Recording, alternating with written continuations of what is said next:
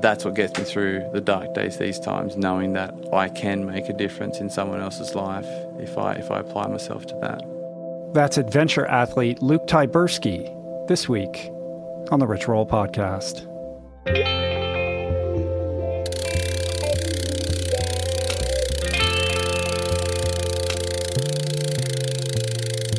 The Rich Roll Podcast. Hey everybody, how you doing? What's going on? What's the news? It's Rich here, Rich Roll, your host of the Rich Roll Podcast. Thanks for tuning into the show. We're back at it with a second episode of the week, keeping the streak alive. What do we do here? Well, each week I sit down with some of the most compelling minds and personalities across all categories of positive culture change. We explore everything from health and wellness to fitness, professional sports, athletic performance, medicine, nutrition, the arts, spirituality, psychology, inspiration, and of course, excellence. And the purpose of these conversations is to leverage the insights provoked to simply help us live and be better, to help all of us unlock and unleash our collective best, most authentic selves. So thank you for subscribing to the show on iTunes. Thank you for spreading the word on social media. Thank you for downloading our free mobile app. Hey, Android users, I hear you. I know there's a demand for an Android version of the app. I'm getting the emails. I'm well aware. We're looking into it. We're exploring it. So a little patience, please, and I'll be getting back to you with updates on that soon. Also, thank you for always clicking through the Amazon banner ad at richroll.com for all your Amazon purchases. It's a great free way to support the mission. It doesn't cost you a cent extra on your Amazon purchases. And you can make it easy by just bookmarking the link from the banner ad on my site to your browser. That way it's right up there at the top of your browser. You don't have to go to my site anymore. Makes it easy for all of us. Everybody wins. Thank you, guys.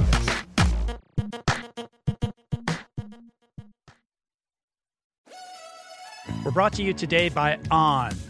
I am a total gearhead. I love researching the latest technology for the sports I enjoy. And I've learned that people often overlook apparel. But what you wear isn't just clothes. It is, without a doubt, technology. Technology that can make or break a performance. And I can tell you, after spending 2 full days meeting with the apparel wizards at On Labs in Zurich, that On is innovating in this space like no other, with next-gen premium fabrics and just this heightened level of sophistication and precision and testing and development and intentionality previously unheard of that puts them just miles beyond the competition. I've been rocking On's high-performance running apparel, including the long tees, the weather jackets, even the climate jacket, all super lightweight, tailor-fit, built to move, and just gorgeous to get you out and get it done in fleet-foot comfort, no matter the weather. I'm super proud to be a brand partner with this impressive team, from increasing product sustainability to improved energy return and impact protection. Truly Swiss innovation at its finest. To get you moving, On is offering an exclusive 10% discount. To redeem, head over to on.com/richroll and use code RICHROLL10 at checkout. We're brought to you today by recovery.com. I've been in recovery for a long time. It's not hyperbolic to say that I owe everything good in my life to sobriety. And it all began with treatment, an experience that I had that quite literally saved my life. And in the many years since, I've in turn helped many suffering addicts and their loved ones find treatment. And with that, I know all too well just how confusing and how overwhelming and how challenging it can be to find the right place and the right level of care, especially because, unfortunately, not all treatment resources adhere to ethical practices. It's a real problem, a problem I'm now happy and proud to share has been solved by the people at recovery.com, who created an online support portal designed to guide, to support, and empower you to find the ideal level of care tailored to your personal needs. They've partnered with the best global behavioral health providers to cover the full spectrum of behavioral health disorders, including substance use disorders, depression, anxiety, eating disorders, gambling addictions, and more. Navigating their site is simple. Search by insurance coverage, location, treatment type, you name it. Plus, you can read reviews from former patients to help you decide. Whether you're a busy exec, a parent of a struggling teen, or battling addiction yourself, I feel you. I empathize with you. I really do. And they have treatment options for you. Life in recovery is wonderful, and recovery.com is your partner in starting that journey. When you or a loved one need help, go to recovery.com and take the first step towards recovery. To find the best treatment option for you or a loved one, again, go to recovery.com. I'm super proud to announce my next venture, Voicing Change Media. This beautiful consortium of thinkers, storytellers, artists, and visionaries, all committed to fostering meaningful exchanges and sharing thought-provoking content. Voicing Change Media will feature shows like The Proof with Simon Hill, Soul Boom with Rainn Wilson, Mentor Buffet with Alexi Pappas, Feel Better, Live More with Dr. Rangan Chatterjee, and The Conversation with Amanda de Cadenet. You can explore this network and all its offerings at voicingchange.media.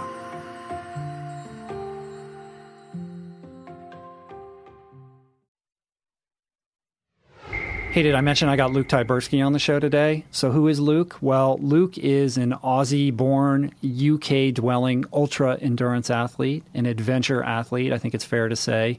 And perhaps what's most interesting to me about Luke is that he's not a world champion. He's not a famous athlete. But nonetheless, he caught my interest because in many ways, he's just an incredibly normal guy, a guy who simply decided to challenge himself and his limits to do something extraordinary.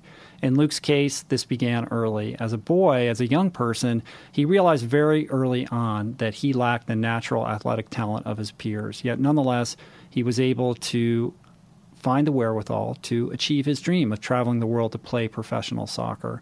Unfortunately, that career was cut significantly short by chronic and persistent injuries, followed by severe bouts with depression, a black hole that left him bedridden, and at times verging on hopelessness.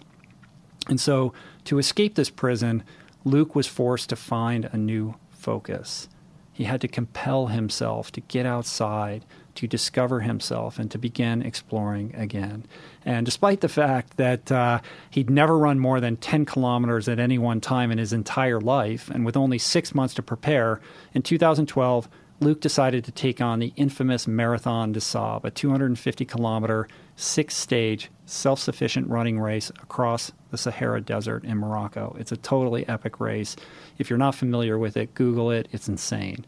And despite injuries and many, many setbacks, he managed to finish, and this really lit an internal flame inside of him. And since then, he's competed in a variety of adventure races, including the Mount Everest Ultra Marathon. And what I love about this guy is that his first ever triathlon was the double Ironman distance, Double Brutal Extreme Triathlon, right? So this is my kind of guy. And now Luke has a set sight on his own self-styled adventure. It's something that he calls the ultimate triathlon. It's a 2,000-kilometer swim, bike, run all the way from Morocco to Monaco in just 12 days. So again, what I like about this guy is that he isn't Superman. In many ways, he is you. He is me. He is an everyman. He's a very relatable guy with a modest amount of God-given talents that overcame some pretty relatable obstacles to do some amazing things and continues to dream of possibilities outside his comfort zone. So it's easy to admire the feats of the truly touched. That's inspirational. But I really love sharing stories of people like this because they are aspirational. And there's a difference. There's a difference between inspirational and aspirational. And guys like Luke help all of us see that big dreams are indeed accessible. So this is a conversation that talks about dealing with depression. It's about a holistic approach to emotional, spiritual, and physical well-being. It's about how endurance sports can actually be used as escapism, as a way of escaping your life, or alternatively, as therapy. It's a conversation about how to wrap your body, mind, and spirit around a huge challenge. And it's a conversation about bridging that elusive gap between inspiration and action. Okay? Okay. All right, so let's check this dude out.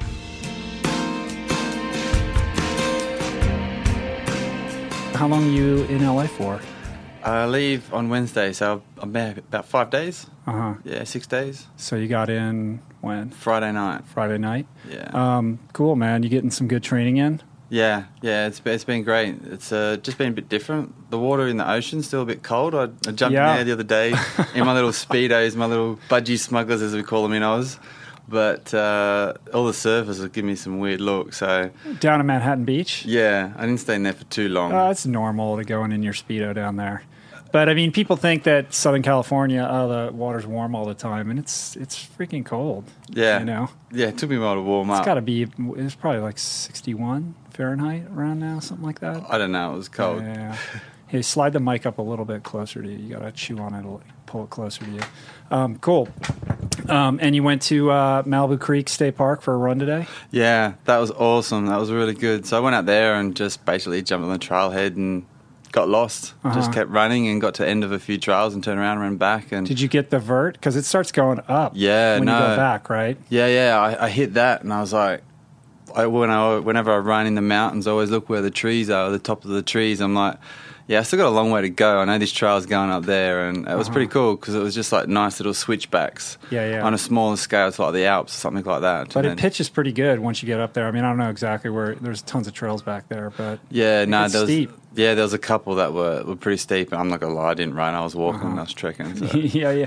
Did you pass through the MASH site where they have that's where they filmed MASH, that TV show? Yeah, I know, that was crazy. It's come around the corner, and then here's like all this MASH stuff just sitting there in the middle of nowhere. Right, that's Hollywood, man. Oh, mate, living the dream here. That's cool. So you have some friends here that you're hanging out with? Yeah, just hanging out with some of the good friends. When I used to live in San Francisco, like 8 years ago, I met them up there, and now they live down in the South Bay. So you've been down here before? Yeah, I've been down here before. Yeah, I used to play soccer up in San Francisco, so we come down and play. You've lived everywhere, man. You've bopped around quite a bit.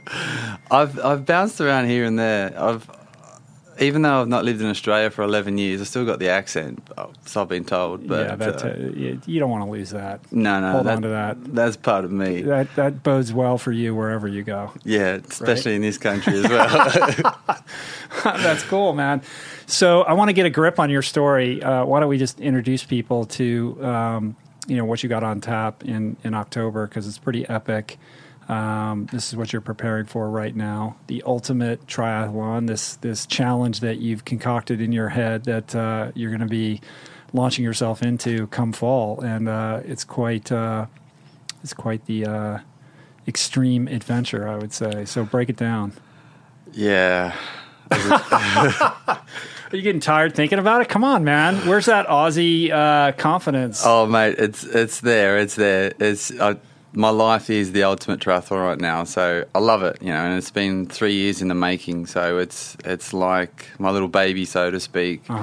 But basically, it's 1,300 miles in 12 days from Morocco to Monaco. So I swim the Gibraltar Strait between Morocco and Spain, which is about 12 miles. Right, 20 kilometers. Yeah. But the tricky thing there is the currents. I mean, that's a shipping lane. Like, that's not like, some kind of picturesque open water swim, like, there's got to be laws about that. Are they cool with you doing that? Do you have permits and stuff you got to sort out? Yeah, there's a company that does the crossings. So they have the boats and stuff like that. So I sign up with them. But in normal Luke style, as I've been told, I'm doing it the most difficult way, because normally what they do is they swim from Spain to Morocco, and then that's the crossing. Currents are more favorable that way. Exactly.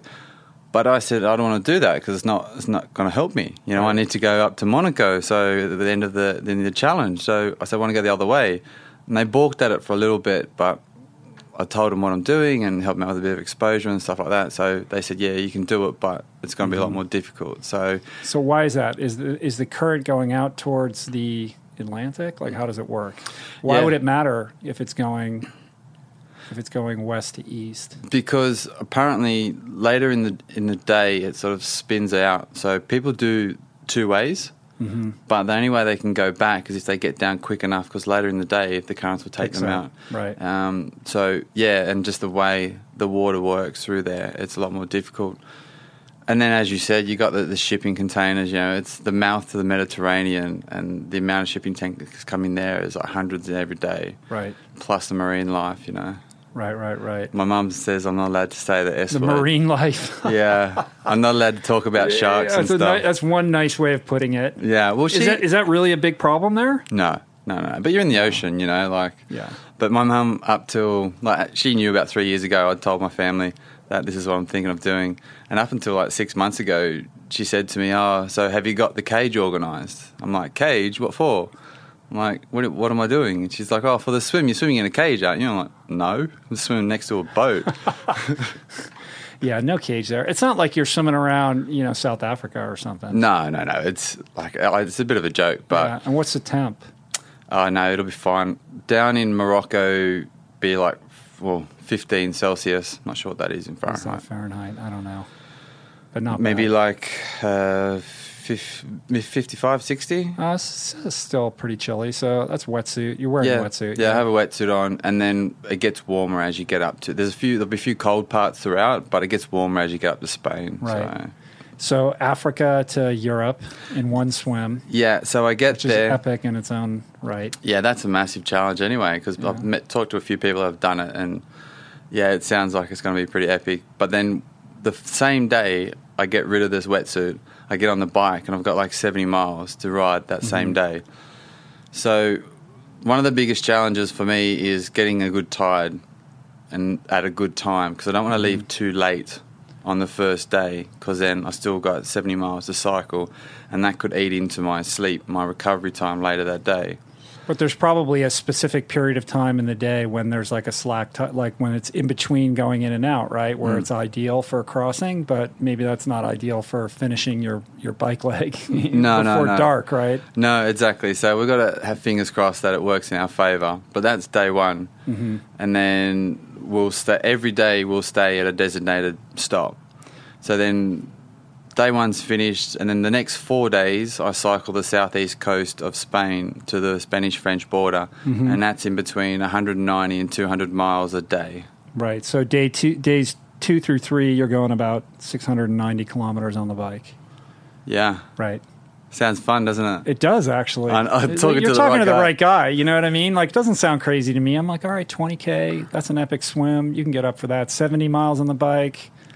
You know, day one of Ultraman, it's 90 after a 10K swim, so half the swim distance. So you're going to be swimming. I mean, it's going to take you like 6 hours at least. I'll tell you what, if it takes me 6 hours, I'll be ecstatic. I'll be ecstatic. So I'm not a swimmer like you. Well, it's going to depend on the currents big time and the chop. Yeah. Right. All right, so then you get through the third day and you put the bike behind you, and then basically you're running from day 5 through 11, you're running a double marathon every day. Basically. Yeah. So it's like 50 miles every day for 7 days, nonstop. Going along, you're kind of hugging the coast until you arrive in Monaco. Yeah, I thought, why not? Just stick to the coastal roads as much as possible. Some awesome scenery that hopefully will get me through a few dark times. And yeah, it should be good. I think it's going to be good, man. I'm excited. I said to my friend a couple of years ago, he's an Ironman athlete, and he's been to Europe a few times. Back in Oz, he lives, and he's like, that's a great way to see that part of the world. He said, just don't fall off your bike. Yeah, I think, rubber side down, right? I mean, I think that I'm more and more interested in like these self-styled adventures, you know, where it's not so much about racing. It doesn't matter, you know, you got to finish in a reasonable amount of time so that you're getting enough sleep. That becomes the big problem, and making sure that your crew is locked in and dialed so that, you know, you don't lose time due to, you know, stupid stuff, because stuff will happen, you know, trust me. 11 days, you know, it's not going to go according to plan, and it's like how do you react in those situations to expeditiously, you know, get you back going where you need to be. But it's cool, you know, so there's the daunting aspect of completing it, but you don't have that pressure of like, you know, you're watching the clock for, you know, what your splits are, or what your watts are on the bike and stuff like that, right? So you can enjoy it, I guess, on some level a little bit more than is possible when you're in a race context. Yeah, no, that's exactly right. The only thing, as you said, is the rest. Like, it's not just like I'm going to go for a little pedal and just a little spin. I do have to work, because I need to finish in a reasonable amount of time so I can get the rest and then get up the next day and do it all over again, because after day 1, so day 2 to day 12, is I'm going to start at 6:30 in the morning every day. So then hopefully in 2017 I can offer the ultimate triathlon experience to other people, and they can do it. And if they want to beat my time, whatever it is, or if they want to set a fast time, I want to try and make it replicable, so other people can do it as well. So I'll be starting at 6:30. So if I'm just having a little jolly up laugh and I finish at 2 in the morning, I got to get up and go again in 4 hours. It's not going to work. How is your crew looking? Do you have that locked in? Motley crew. Because that's the key, you know. Yeah, it's a team sport. It's a team effort. Like, if you can get it to the point where all you have to worry about is getting those miles done, and they take care of everything, then you're in good shape. But you know, when you have to sort of deal with stuff outside of swimming, cycling, and running, then it starts to get tricky. Yeah, I've got plenty of friends and family who have all put their hands up and want to get on the bandwagon. They don't know what they're getting into, though. Right? There's a couple. I've got a couple of good friends who have crewed for me before, and I know who are good and who are next time. It sounds good, like a nice drive down the coast and all that kind of stuff. I think most people underestimate that they have to be on point like the whole time, and it's a huge job. Yeah, crewing's just as hard as actually doing any event. Like you've crewed for Badwater and a few other things as well, and I've crewed for different races for different friends, and it's hard because you got to be on the ball the whole time. And then people come in, they're in and out within a few minutes, and then they're off again, and you got to reset and you got to stay on point.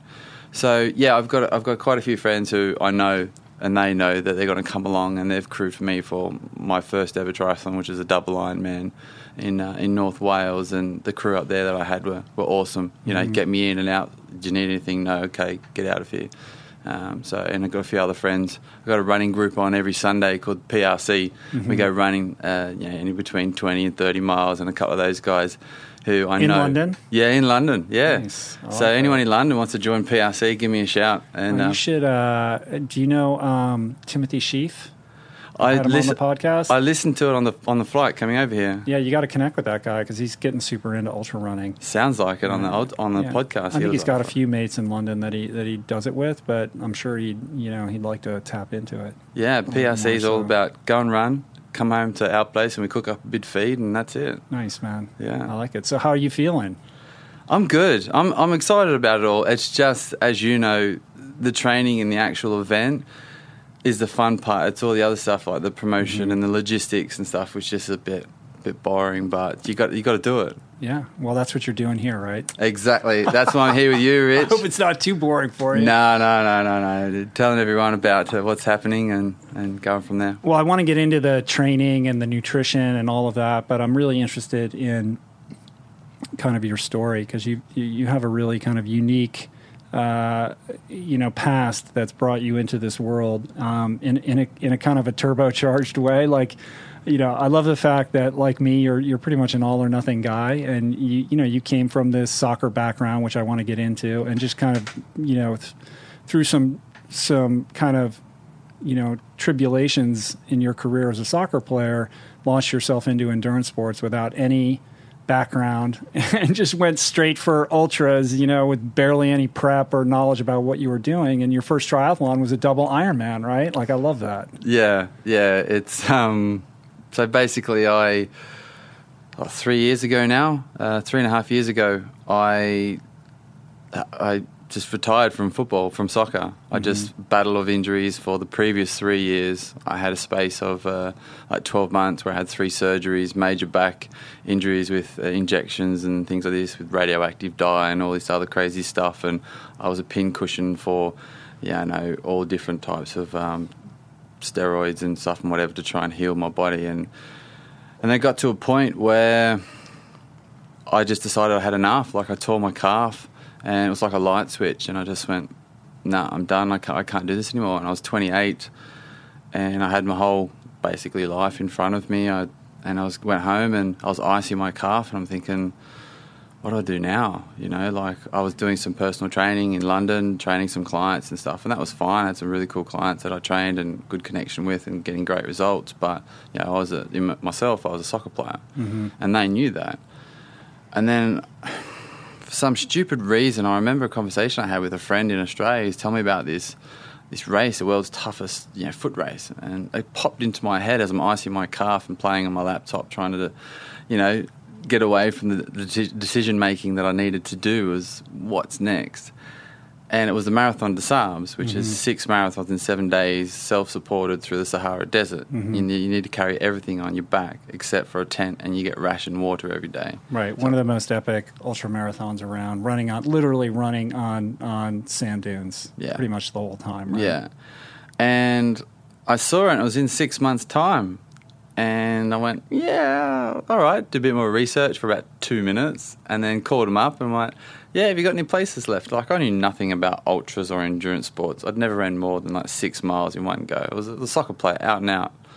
And I had a few friends who were triathletes and whatever, but I just really cared about soccer and short, sharp sprints, and that was it. And so I called this lady up, and she's like, well, we've got a waiting list, but the waiting list has just sort of overflowed. But if you pay a deposit now, you can get a spot. And I'm like, okay, sure, no worries. And so I paid my deposit, and that was it. And hung the phone up and went, holy crap, what am I doing in 6 months? Well, I like the fact that you're kind of depressed on the couch and nursing this calf injury, and your instinct was to, sign up for something that's just so outside of the ballpark of anything you'd ever experienced.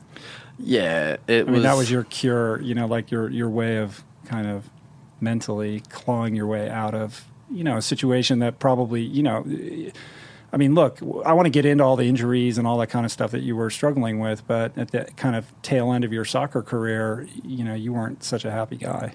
No, not at all. I battled with depression for probably badly for about 2 years. And it was just because I was getting injured, and then I'd get fit again, and then I'd break down, and I couldn't do this sport that I love to do. And it got to a point where I was injured, so I couldn't train, had to rest. And, unless I had face-to-face clients, I would just stay at home. And I had some housemates and stuff, and, it makes me laugh. Well, yeah, it makes me laugh now, but I'd pretend to go out, so they'd think I'd go out to work and close the front door, then go back into my room and just stay in bed all day.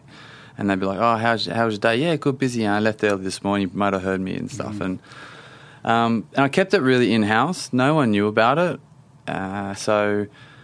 Which in hindsight was, it was pretty crazy, and it was pretty something big to deal with back then, but I didn't know what to do. I had no idea. I'd never suffered anything like this before, and my life, I just felt like my professional career, I should say, not my life, was just going south fast. So, just these injuries just kept coming back and kept coming back. Do you think that the depression was driven by the injuries and your sort of, career trajectory as a soccer player, or do you think it's deeper than that? Like, do you still deal with it, or did it dissipate when you kind of found this new passion? It dissipated for a second because I was so busy and I had so much stuff going on. Like, it was like training for an ultra, and especially your first one. I tested everything. I researched so much. So it was like I didn't have a chance to be flat or low. But no, it's still with me today. I still have low points. I'm a lot more open with it now. I've got a really good core friends unit around me in London, around the world, that I can talk to and that know the ins and outs of it all. And I don't mind calling them up and say, hey, I'm having a really bad day, having a flat day, and just chat even about anything. But yes, I'm a lot more open with it now, and it is, one of those things where I don't know if it ever goes away. I'm not sure, but I think you just sort of learn to deal with it. And when you have those low days, like I have now, occasionally, they're few and far between. I will literally do the bare minimum, because if I do that, I found they go quicker. So rather than back when I was playing football, it felt like a week or 2 weeks where I couldn't even drag myself out of bed and I didn't want to eat or anything. But now I may have a 1 or 2 day or even half a day where I'm just sort of like, you know what, I'm just going to chill, I'm just going to relax, I'm not going to try and push myself, I'm not going to open the laptop, I'm just going to let it pass by, and I find that makes it a lot easier, and I can get through it. But you haven't gone the therapy route or the pharmaceutical route? Definitely not pharmaceutical. No, I'm real food. That's anti-American. Yeah, I know. We'll get. I'm sure we'll get into my nutrition later with all the real food, but no, definitely not that.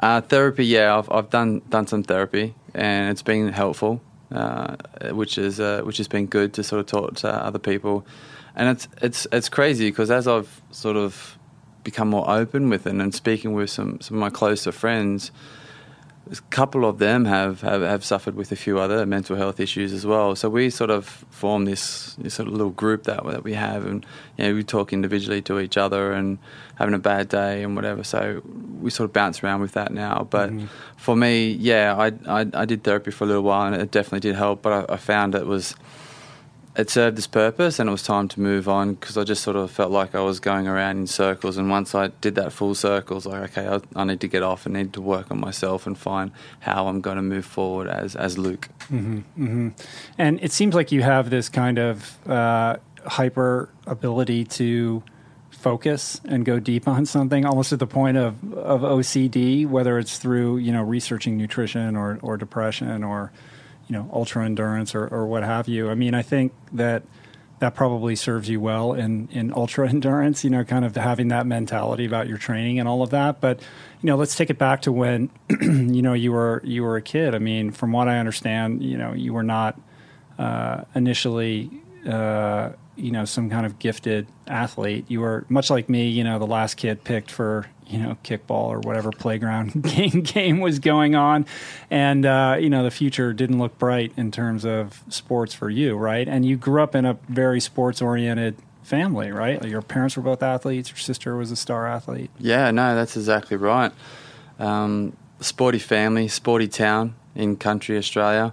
What does that mean in country? So in the bush. I grew up with a dairy farm around the corner and stuff like that. So right out in the country, about 3.5 hours west of Sydney, a little town called Bathurst. I should give that a shout out. Yeah, all right. But yeah, so really sporty family, and all I played was soccer. I played a bit of cricket, but that was it. And all I wanted to ever do was play for Australia in soccer, and I worked at it. And from 8, 9, 10, I was just an average kid kicking a ball around. And then representative teams came about when we were 10, 11, 12, and all my mates were getting picked and stuff. And I literally always was the last one picked. Like, people say that all the time, but I very rarely played. I sat on the bench the whole time, but I didn't care because two things. I got to travel with my mates, would go away on the weekends and on holidays for tournaments, and I get the tracksuit. So I was like, I've got this tracksuit, So that was a big thing for me. But yeah, always the last one picked, and then that was just for the local representative team, and then all my friends were getting picked for like the regional team, things like that, and the state teams, and I never even got a look in. And then I hit around 14, I think it was, and I just thought, right, I need to become better. How to become better? And I kept getting knocked back by all these coaches and all these teams by saying, no, better luck next year, you know what I mean? And it was hard. It was hardcore back then because they would put everyone in front of you, and the coaches would read out all the names who get picked. And then that's like a public shaming. Yeah, if I call your name out, come and sit next to me. And he calls out all the names of the players, and then there's like 4 or 3 little misfits sitting there around next to me. And he's like, okay, guys, better luck next year. See you later. And goes around with his team and starts talking about what they're going to do. So it was cutthroat, but I kept going up after every knockback. What can I do better? How do I make the team next year? And I'd say, okay, you need to work on this, you need to work on that. And I'd go away and work on it. And then I hit about 14, and I don't know how it started, but I started to research nutrition for myself, sports nutrition. I thought, well, that's an area that I can get better at. I still don't know how that came about. And then I started training by myself a lot more, and I'd get my dad to drop me to the gym in the mornings, and like I'd just be doing stuff in the studio, like little sprint sessions or on the exercise bike, and I wouldn't be lifting any weights, but just doing free weight stuff. And I'd do that 2 or 3 times in the morning at 6 o'clock, and then I'd get dropped off at my grandmother's house, have a shower, have some breakfast, and go to school. And I'm like a 14-year-old kid doing this off my own bat. And my parents had to change some of the foods that they cooked as well, because I said, oh no, I can't eat, which is quite ironic now, but I can't eat fat. Fat's bad. I can't eat that. Oh, can you make your mashed potatoes without any butter for me? What is the typical bush diet? Meat and 3 veg. In country? Meat and 3 veg.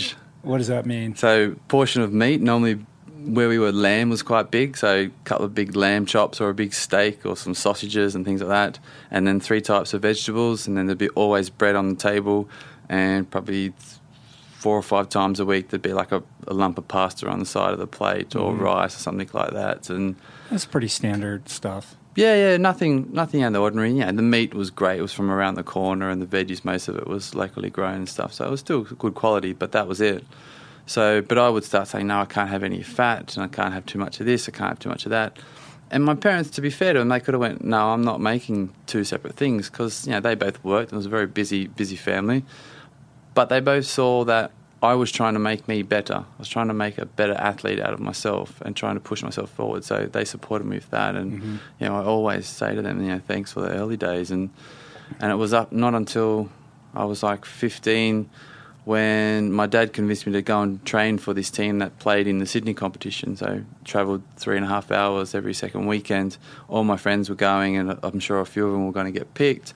And it was 3 age groups higher. I was 15. It was like under 18s. And Dad's like, just go for fitness. It'd be great. Go and do some fitness and whatever. And I went, I got picked. And I had no idea how I got picked. And the coach just basically pulled me aside and he goes, you got great potential. You keep working hard and good things will come. And then my career sort of blossomed from then. That's great. I mean, really what I hear in that is that you were able to solve this equation of bridging the maybe innate talent gap by working harder, right? Yeah. And that's something I experienced as a swimmer. I was good, but I was never going to be great, and I knew that early on, and I went the extra mile and was able to kind of, I was never going to be a star, and, for me, it was always about, very similar to you, I just wanted to be part of the team, when I went to Stanford to swim, it was like I got to wear the sweatsuit, and I wasn't scoring a lot of points, but I got to train with the best and be around them and be part of something that was bigger than me. And I think really that's all I wanted. You know what I mean? That was more important than whatever my own personal sports goal was, whatever my times were or what have you. But, around 15 is when I figured out the same thing. If you work harder, that actually works. Yeah. You don't it's not going to make you Michael Jordan or Pele, but it might just get you on the team. Yeah, and over the next 3 years, I was getting phone calls from the same coaches who kept knocking me back year after year and saying, are you going to come and play for us at this tournament this year? And I'd be like, I'm going to come and try out for the team. And they'd be going, no, don't worry, you don't need to try out, you're already on the team. And it was getting picked for this one team and having this one coach install the confidence that I have in me today. That's where it came from. I wasn't an overly confident kid. I wasn't really all that confident at all growing up. But once I got picked for this team out of the blue, and this coach basically took me under his wing and said, you've got great potential. Don't worry about all these other teams. You potentially can play for the state. You potentially can be that good.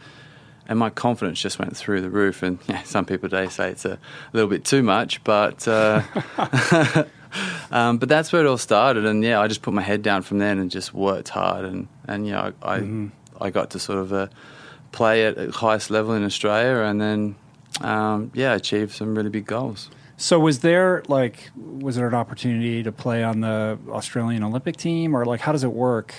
So basically, growing up, you have an under-17 squad, which is called the Joeys. All of the Australian soccer team is named after some sort of ruse, because you got the Joeys, the Olyroos, the Olympic Roos. So Australian. And then the Socceroos. But a lot of our sporting teams are named after some sort of animal from Australia. So you've got the under-17s, so all the young kids who are growing up and going to be stars, they get picked for that team. And then depending on when the cycle is compared to the Olympics, you'll get the under-23s, which is for the Olympic squad. I was always a year or two below the age group for the under-17, so I'd be competing with people a year above me or 2 years above me. And then for the Olympics, I missed the cycle. Right. But I wasn't quite that good. I was always at the national tournaments getting looked at by scouts for these national teams, but I never got a call, and I was fine with that. 2 years ago, I wasn't even making the local team, and now I'm playing for the state. Right, and then you become kind of this well, you come to the States for college, right? Yeah. You kind of bounce around in the heartland, right? You were at University of Louisville for a while, and then you were in Oklahoma. That Yeah. must have been an interesting transition. Oh man! I knew nothing about college sports. I was at university in Australia doing exercise science, and basically someone said to me, "Why don't you go to America and play? They pay for all your school and they pay for everything, and you go over there and." You know, girls love the accents and, you know, this and that, whatever. And I'm like, okay, where do I sign up? Mm-hmm. So basically I knew nothing, and I talked to a guy who apparently knew something, but he ended up throwing me in the middle of Kentucky somewhere. I turn up and I'm like, yeah, right, where am I again? So, but it was cool. I lasted a season there and it just wasn't for me. The school wasn't for me, and the team just wasn't professional enough, to be honest, and just not good enough. I was playing, there was one or two guys in the team that were half decent to sort of my standard, and the rest not quite there. And that's, most of the good collegiate soccer programs are along the eastern seaboard, with the Yeah. exception of a few California schools, I think. Yeah, so it was a small NAIA school, and then University of Louisville came knocking at the door and said, yeah, we want to come sign you up. That's good, sorted that out. And as I said, I knew nothing about college sports, and I was there, and school was started. I did pre-season with the team, and then the NCAA red flagged me and said, no, hang on, you've played professionally, you've been paid before in Australia. And the coaches are like, have you? And I'm like, yeah. And they're like, oh, no. So They never asked you. You probably just didn't even know, right? I didn't. That was the thing. I didn't know, yeah. And then one of the craziest times of my life was school was starting. School had already started. I had 3 semesters before I graduated with my degree. The season was starting in 5 days, and I was without a school. I'd had a full ride, and that was gone, and I needed to find a school. Like, no one's got a budget that's got a full ride for an international student, which is more than an American student. But I caught up a few contacts that I've made throughout the States, and I get this phone call from a coach in Oklahoma. You know, and said, yeah, I've heard about you. My friend called me about you, blah, blah, blah, blah. We'll offer you a full ride and come out and play for us. And I was like, cool. He said, I'll see you tomorrow. Excuse me? He said, I'll see you tomorrow. I said, okay. So I went literally off the phone, went to a computer and Googled where the hell Oklahoma was. I had no idea. So rocked up out there, and the team was full of internationals, which was really cool, and a really good program in the NAIA. Good school. And we were ranked nationally in top 2 and 3 for the 2 seasons I played there. We got beat in the Final Four in one year, which I still think we were the best team in the country that year, but maybe biased. And so I graduated from there and then bounced around the States playing in sort of some lower league stuff in Orlando and New Orleans and up in San Francisco as well. Mm-hmm. And then you kind of became this journeyman professional throughout Europe, right? You played in Belgium? Yeah. So then it was, I was never good enough to play in the top leagues throughout the world, but you don't need to make a career out of it just to be playing in the top league. You can make normal money, that I like to call it, playing in the lower leagues. But yeah, you sometimes can be a journeyman. So I first went to the UK and bounced around there, got a few short-term deals and a few little games here and there, and that didn't work out. And then I got a call from a friend who was playing in Belgium. He said, we need a defender, come out for a trial. So jumped on a train from London, went to Belgium, and 12 months later, my first season in Belgium was over. So, yeah, did that, and then went back to the UK, and then I had 3 years of injuries, and that's where all the injuries started.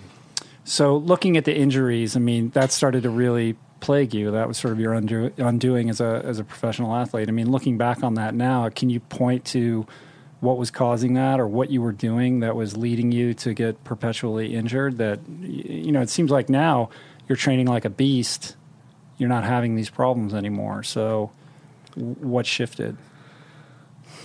It's a good question. It's a different kind of training. Yeah. It's a completely different thing, obviously, but still it's, repetitive, motion. I think part of it is I don't know.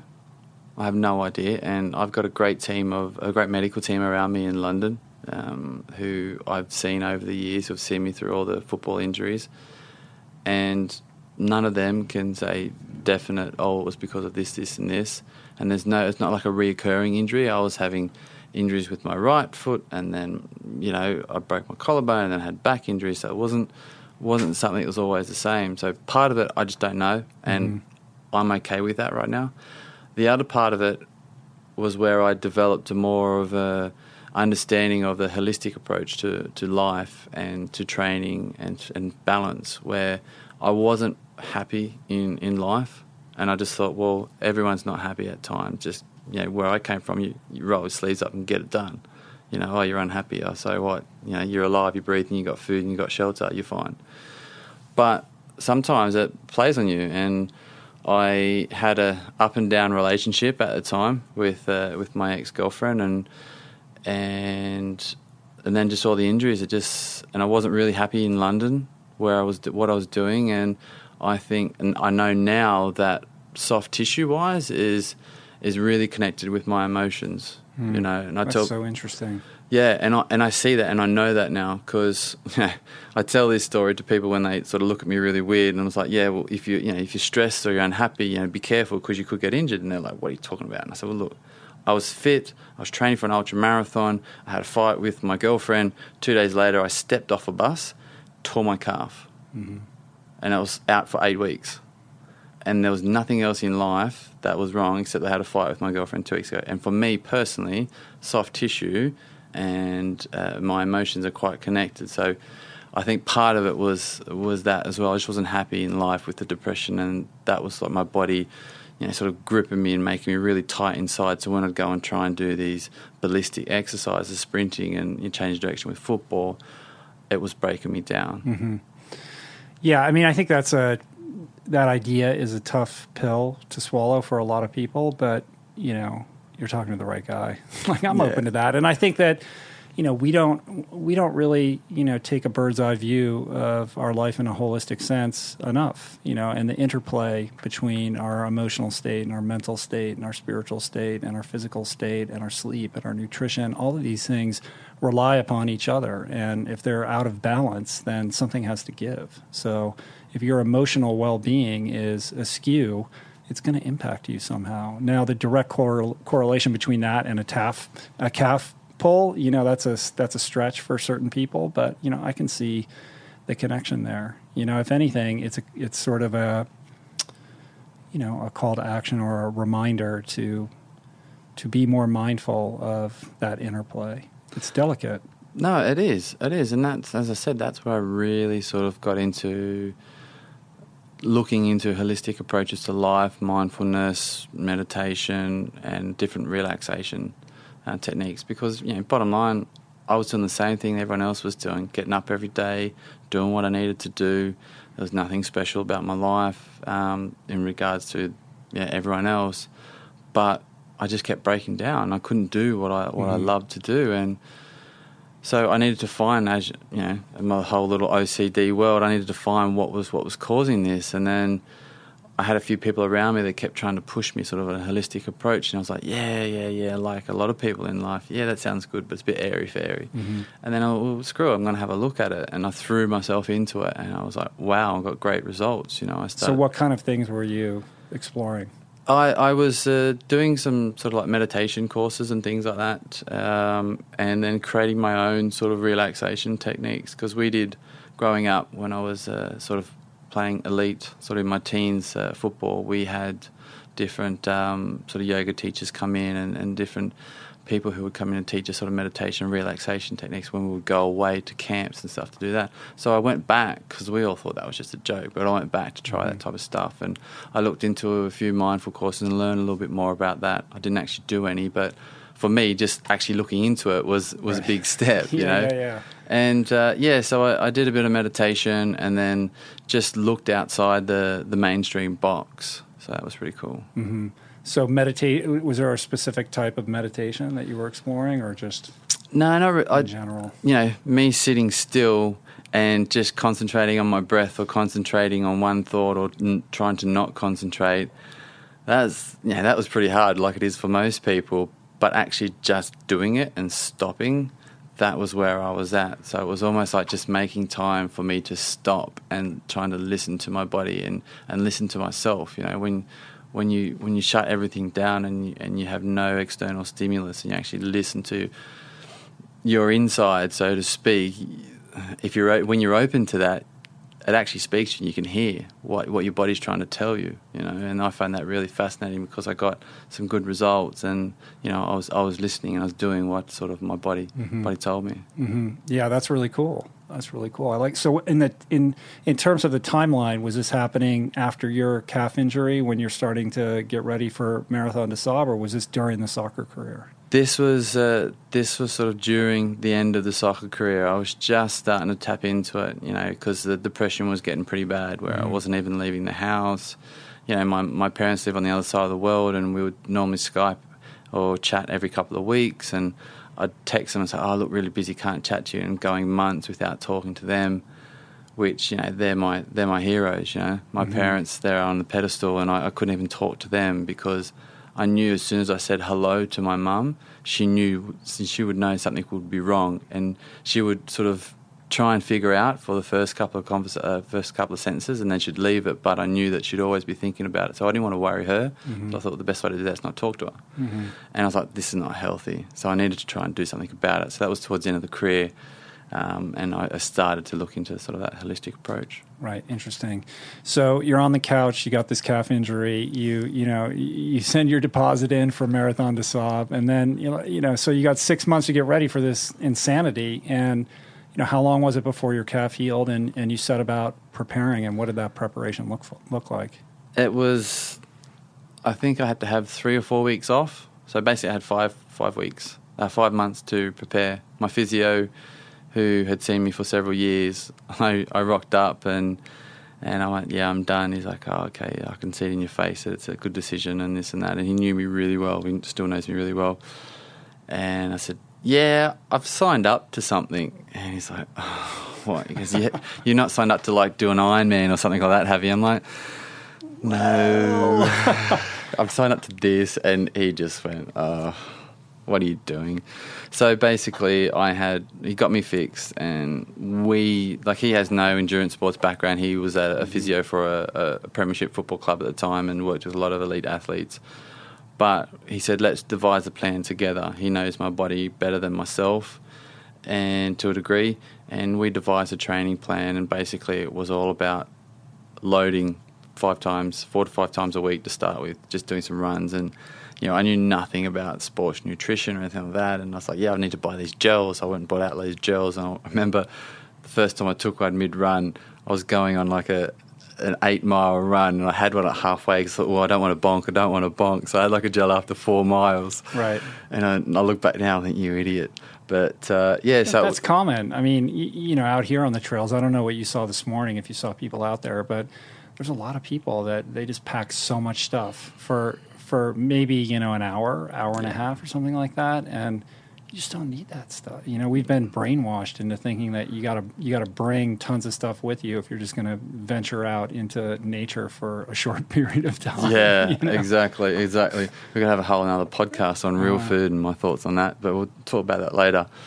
So, and we worked together, Mo and I, my physio, and after a couple of weeks, I said to him, I want to finish in the top 50.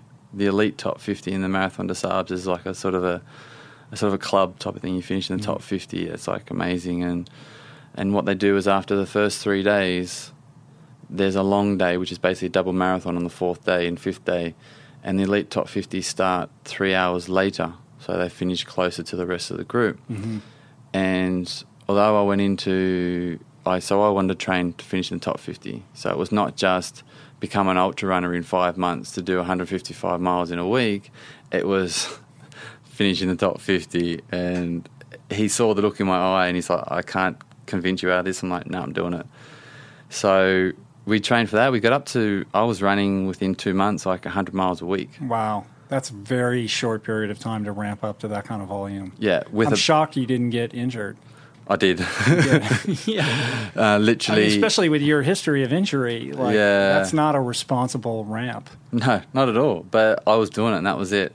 But I did take an injury into the race. My ITB flared up just from the amount of load that I had. But, you know, as you said, it's irresponsible and it's a stupid amount of loading in such a short time. But now looking back, the whole reason I signed up to the Marathon des Sables is not that I want to be an endurance athlete or anything like that. It was, I don't want to deal with life. Mm-hmm. I needed something to take my mind off what I'm going to do. I needed something to take my mind off that I've retired from the career that all I've ever wanted to do since I was 4 years old was play soccer. So it was just a massive sidestep, and I thought, well, if I do this, then this is going to give me 6 months to not worry about anything else, and I'm just going to focus on this. And if I say I'm going to finish in the top 50, well, then I need to train hard every day. I need to focus on all the preparation and testing of the kit.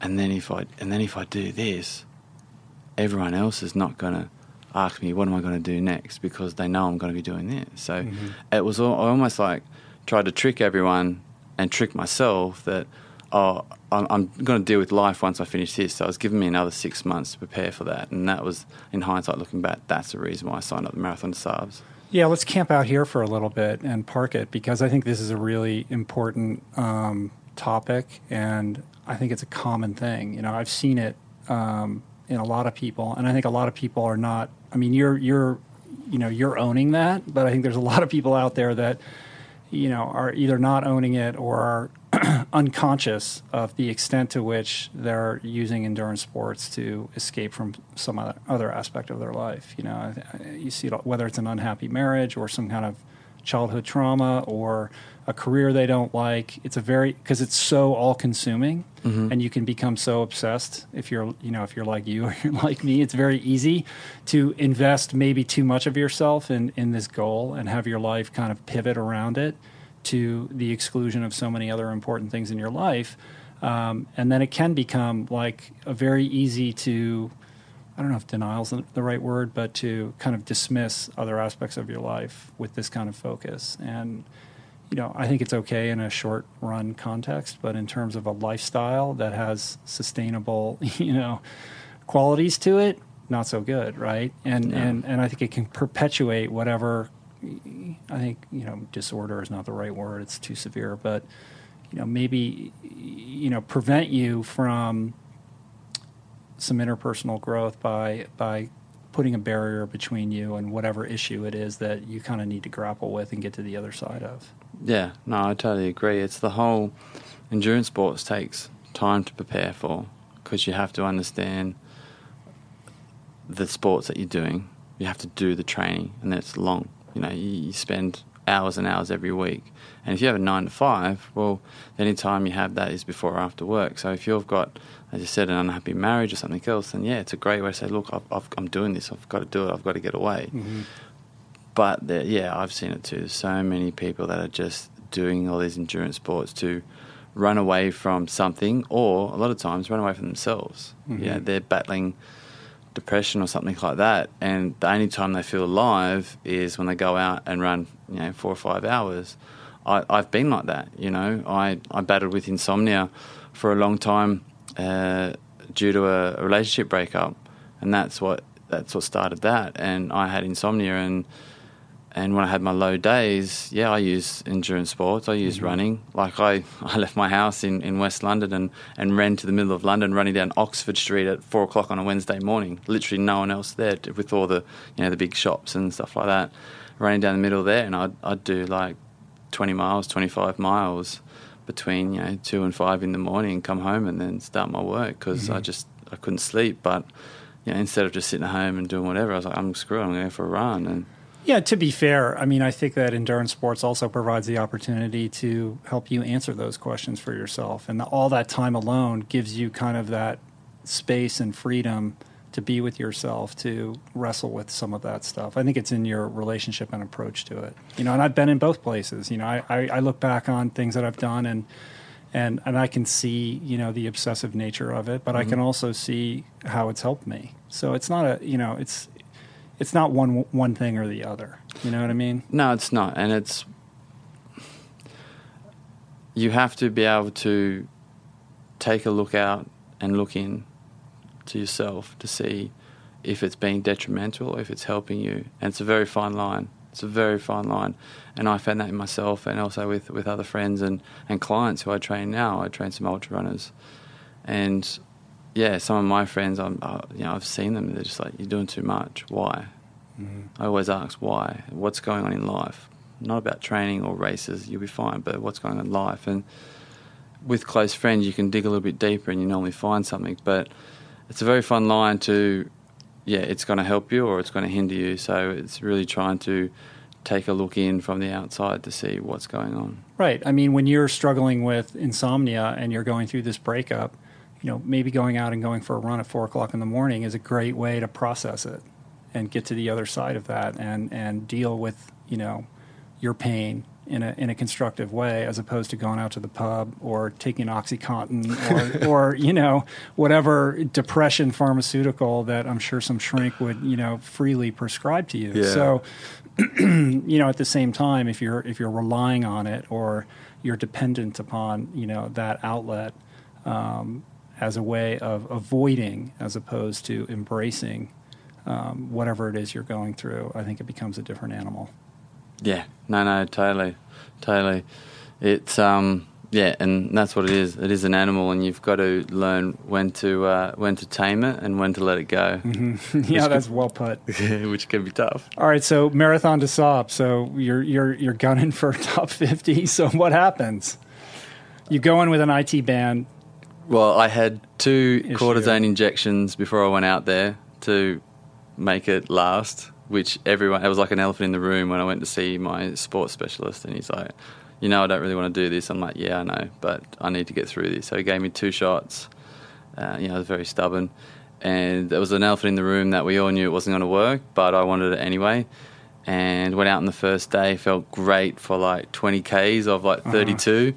And I was like, actually, this is going to work. This is going to work. Then after 20 Ks, it just went ping.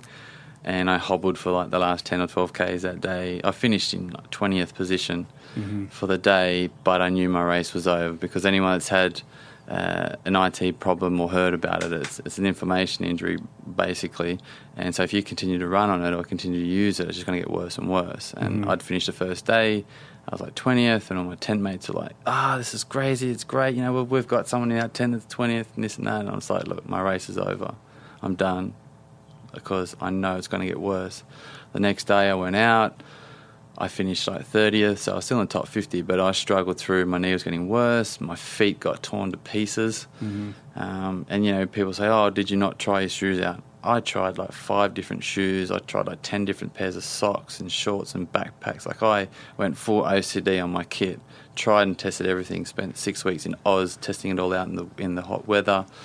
And the kit for MDS is so specific. For people that are listening that aren't familiar, I mean, you got to wear these crazy gaiters over your shoes and your ankles and calves to prevent the finely ground sand from getting in there, and everything down from that sock to, every single item that's in your backpack, because you got to carry everything. I mean, it's a whole thing. Yeah, you got to make it light as possible. But you've got mandatory kit, and you've got food for the whole week. So they say you have to have 2,000 on average, 2,000 calories a day for 7 days. So you've got to show them before each day. They check everyone, 14,000 calories. Well, I went, I'm trying to finish in the top 50. I'm going to take the minimum, bare minimum. That's fine. So I literally took on average 2,200 calories a day per average. And if I didn't need it, I didn't take it, and you have to like try and minimize your weight, because you're carrying that all the time.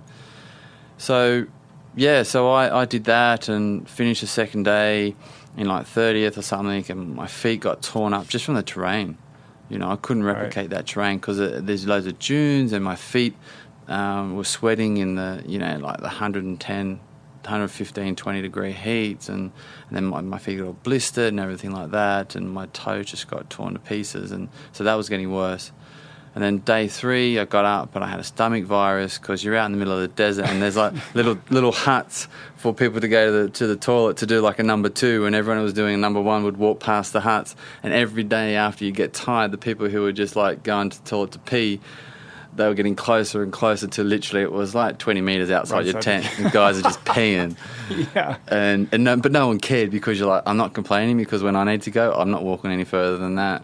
So I got a stomach sort of like a virus, whatever, and I had the diarrhea and stuff, so that was dehydrating me and whatever. And after 3 days, I was still in the top 50, but I knew it was only going to get worse. And then the big day started. I was still in the top 50. I was like 40 something on the long day, and I started 3 hours later with all the, you know, the pros and everyone, and I'm sitting there in this tent, like literally there's 3 tents in the middle of the desert with no one else around. There's like 50 males and 55 females, and they start together, and they're talking about different races and what have you done, what have that done, and they said, oh, have you done any other big races? I said, this is my first race. And they're like, what do you mean? And I'm like, I've never done an ultra marathon before. Oh, have you done plenty of marathons? No, I've never done a marathon before either. What about half marathons? No, I've never done one of them. Now, what are you doing here? I just thought I'd come along and give it a go. And you're still in the top 50? I'm like, apparently. And they all went, you're crazy. But that day was an experience. I did 84 Ks. I had an intravenous drip after the 20 because I was so dehydrated and I was like collapsing over and falling over. And they basically said to me, you have a drip or we pull you out. I didn't get a choice.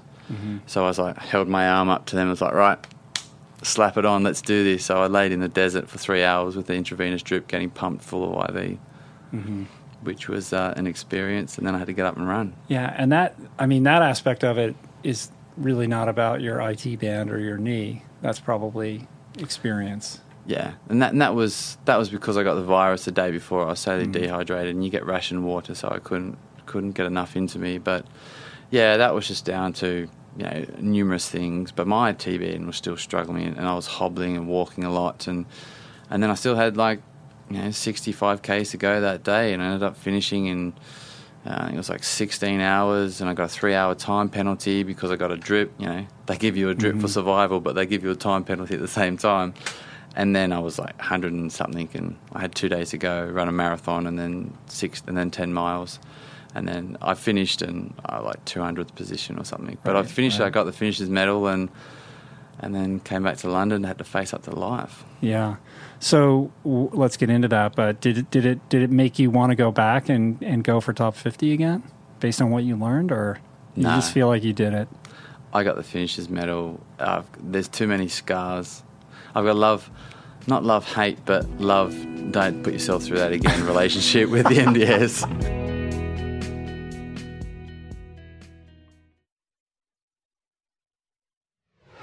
All right, so when you get back and you've kind of, checked that box, do you have like an avalanche of depression that now comes on top of you because now you got to deal with your life and you don't have this excuse anymore? Of course.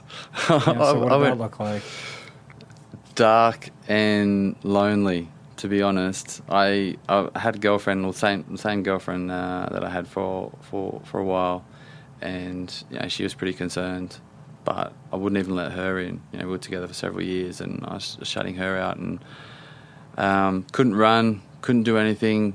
So I took up, I wanted to learn how to kayak.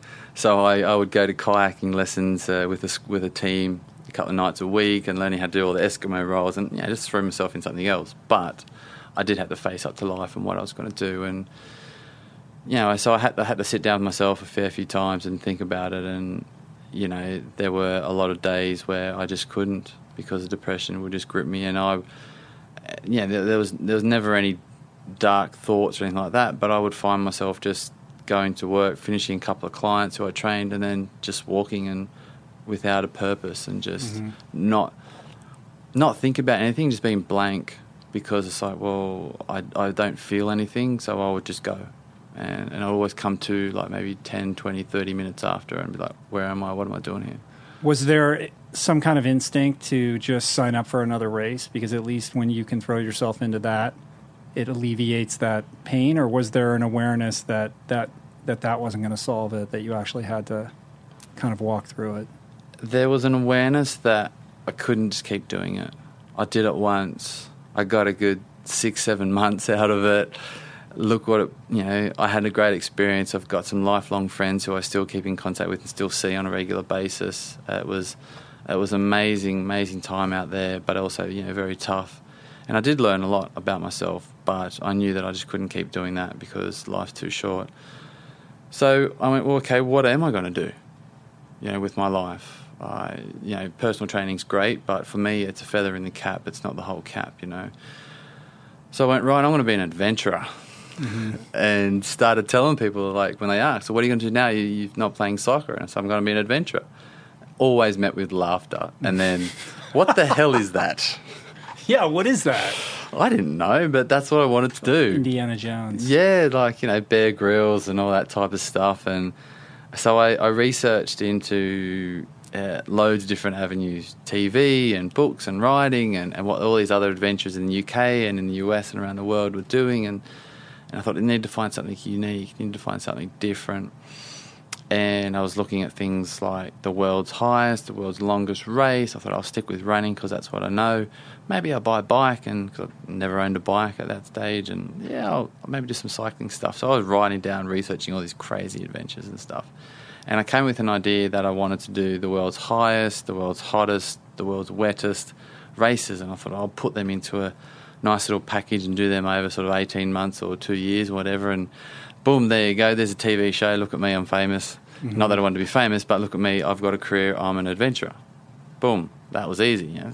Anyone can do that. So then I found the world's highest race, which was the Mount Everest Ultra. And it only been going for like 2 years. I thought that's pretty cool. Go to Nepal, hang out, do that, do a race. Sweet. So I signed up for that, but that was not... Literally, it was 12 months after the MDS. So the whole adventurer thing was up and flying. That's what I'm going to do. People laughed at me all the time. Just went, you're an idiot, grow up. Even my mum went, yeah, we'll support you, and that's what you want to do, then... Not a lot of job security. Yeah.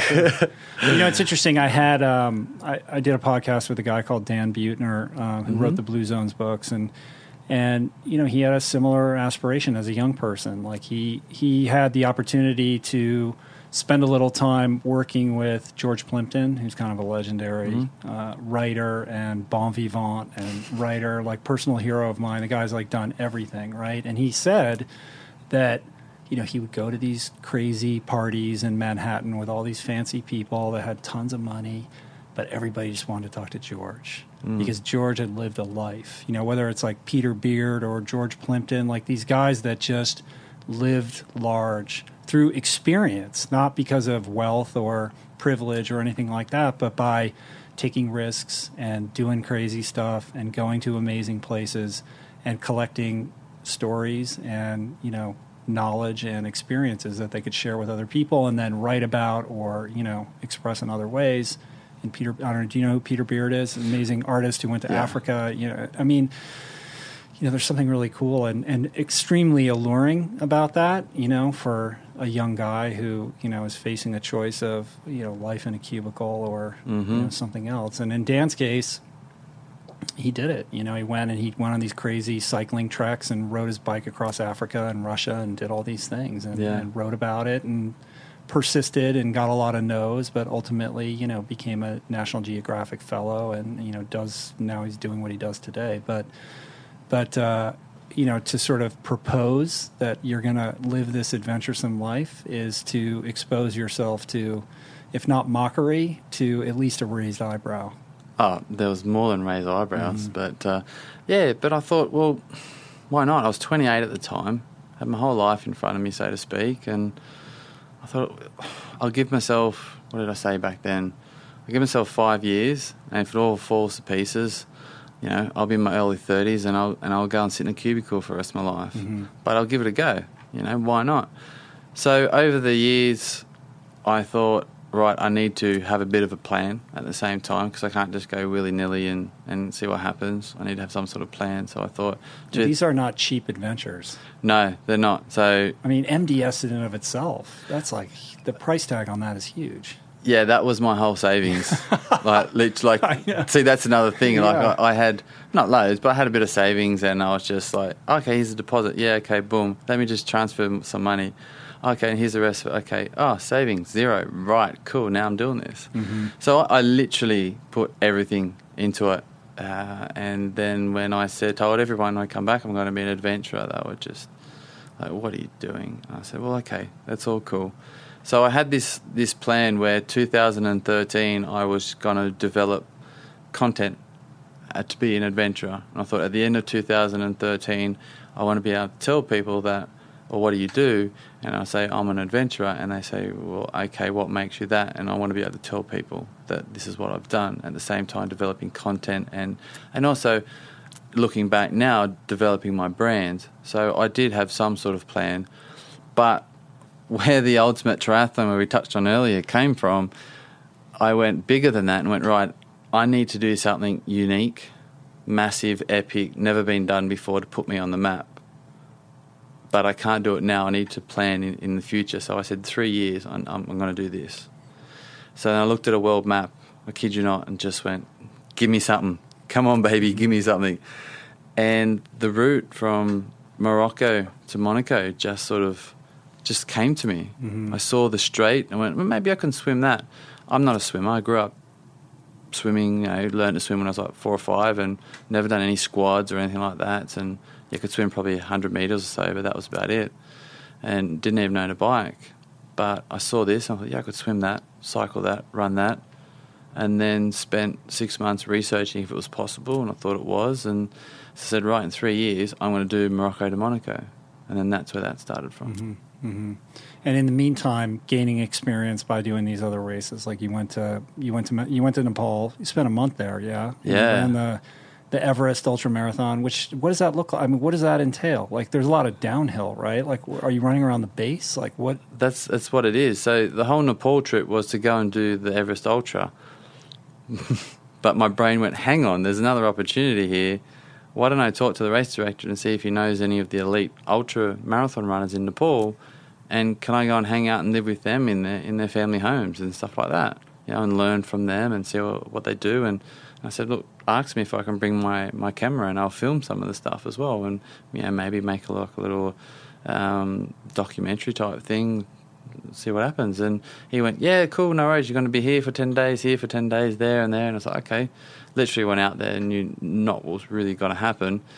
And I had the most amazing time of my life, staying with these families high up in the mountains where no foreigners had ever been before, no water, no electricity, sleeping next to buffaloes, drinking freshly milked buffalo milk every morning and stuff, like eating with my hands off the floor with these guys, helping them farm their little crops around their land. And it was just an eye-opening experience that these people live every day for survival. That's it. They get up, they prepare food because they need to eat, and then they'll farm around the land, or they'll sort their house out if there's a few things that needs, like little jobs around the house, and they sort their food out for their evening meal, and they sort that out. Done, go to bed, get up, do it all over. The happiest people I've ever met. Are they all okay in the wake of the earthquake? Are you in touch with them? Yeah, I keep in contact with about 7 Nepalese people that live out there. Unfortunately, 2 had their houses just flattened. So we're throwing the hat around at the moment through the community of ultra runners and a few different Westerners who know some of the runners quite well, to try and help out and get their houses rebuilt, because they're in quite remote areas. And even still now, one of them, who's a phenomenal runner, has got some podiums in Europe and won some races in Hong Kong, and he's very close to me. He's had no aid, no nothing, so they've just been sleeping next to this rubble, and he's been sorting that out and trying to get food in from different villages around. So it's hit me pretty hard, because it's like anything, when you see your friends or your family going through struggle, it hits home pretty close. Mm-hmm. What do you think if you could crystallize what you took away from that experience of immersing yourself in that culture that kind of informs your daily approach to life, what would that look like? What would that be? To live it every day, and that's what I try and portray from what I'm trying to do, is to live life every day and enjoy it and embrace whatever comes your way, because that's what they do. Their whole life's about survival, but they're the happiest people I've ever met. And they've got nothing. All they do is eat, take care of the small possessions they have, which is their house and animals. That's it. And we have everything, and we're miserable, and we're still not happy. Depressed. Yeah. What? There's a red light. Have to go out and run ultra marathons to feel alive. I know.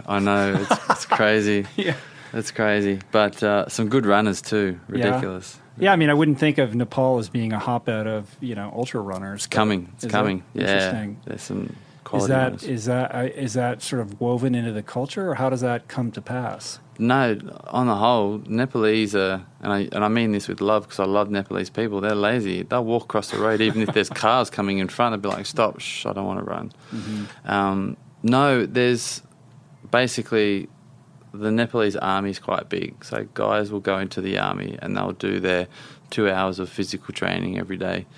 And then some of them will run, and that's what they'll do.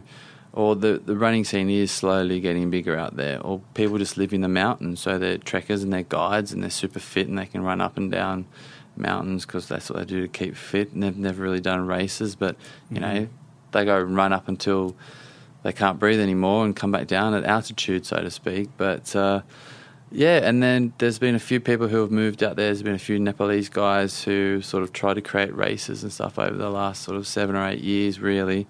And a few of them have popped up. And when I was out there's a few guys that were on the radar, had a few results in Hong Kong. So myself and a few other people have tried to help them get to Europe and get to other races. And a couple went to Australia. One of them's in Australia at the moment doing a big race, the North Face 100 this weekend. And, some of them have got some good results. And, it's just the fact that they're still not sponsored. They've got no money. So it's all fundraising from word of mouth and stuff like that, but they're hard workers and they're hard people. Mm-hmm.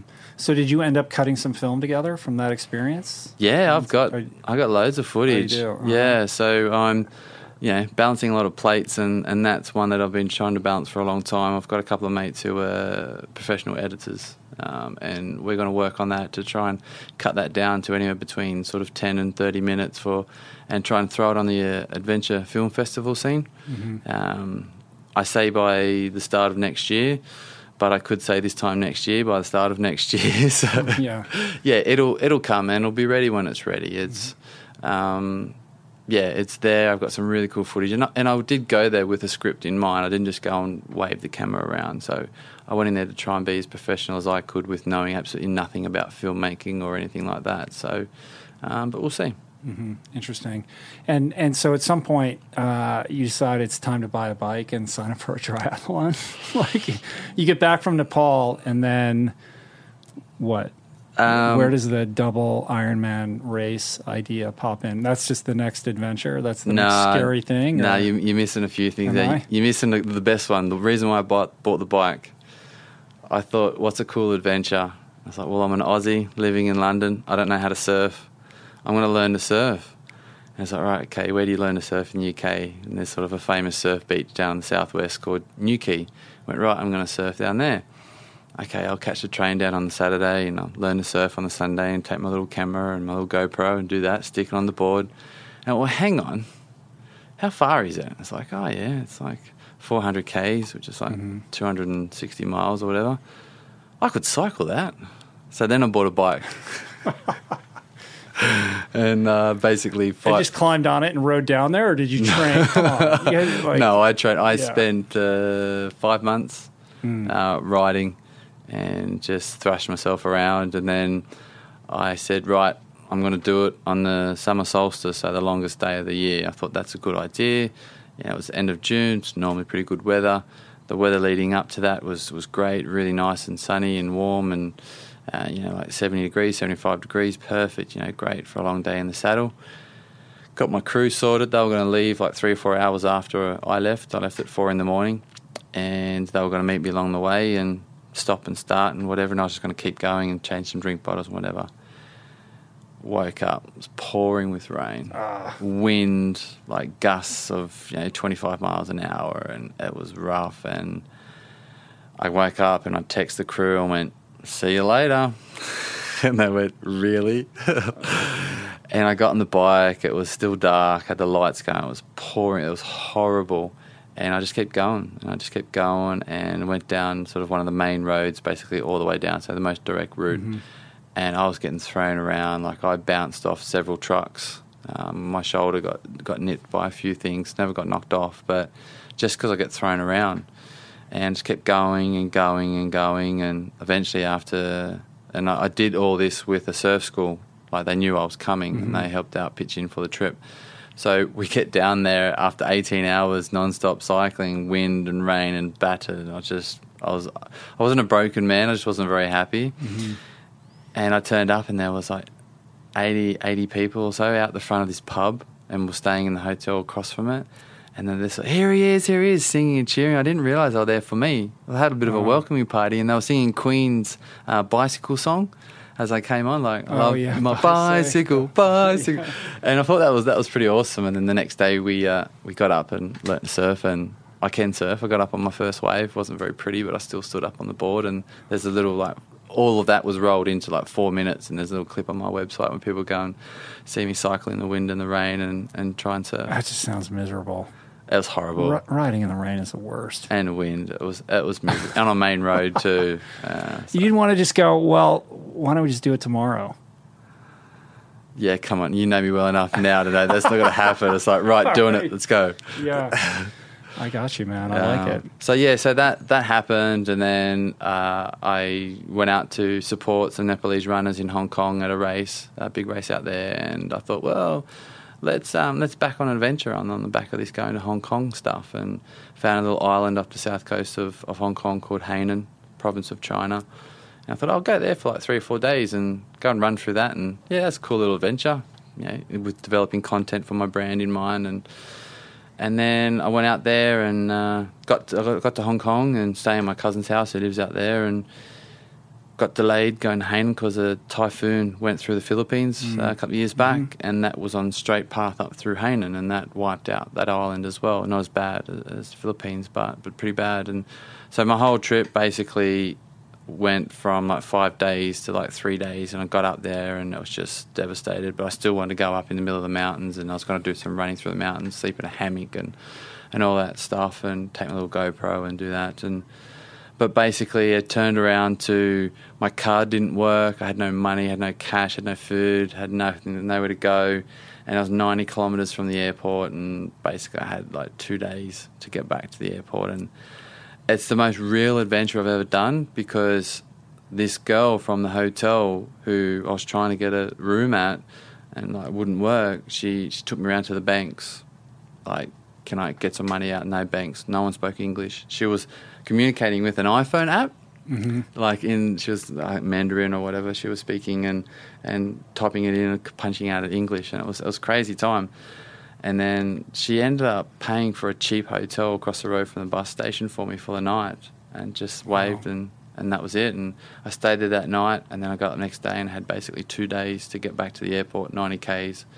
And I ran back and slept in a hammock in the forest through the night.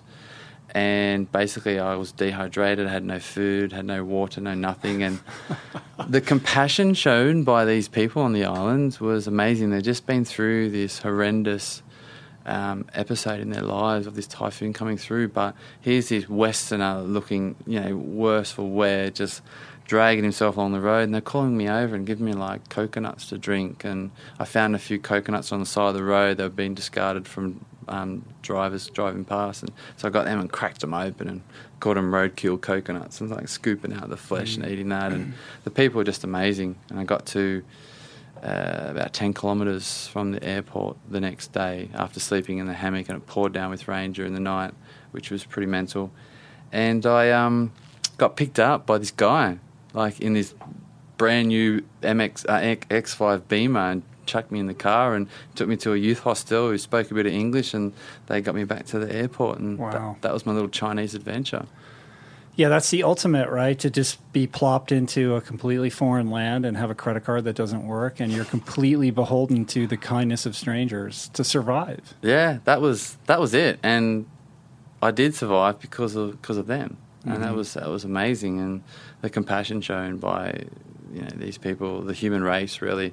And I took away from that, a lot of things that we spoke about earlier with Nepal, but from my China experience, I had a renewed faith in the human race that, we are here for one another, regardless of what we see on everyday life. Like you go out on the street here and you drive and someone cuts you off, or you cut someone off and they go mental on the horn and whatever. But coming back from China, I had this renewed faith that, we are all here together, and we are here to help each other out, regardless of our race, our language we speak, or, our socioeconomic status. And that's what I got out of going to China.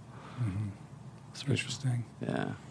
So then, and then that happened, and then the next year was like, right, the Ultimate Triathlon's coming in 18 months, I should do a triathlon.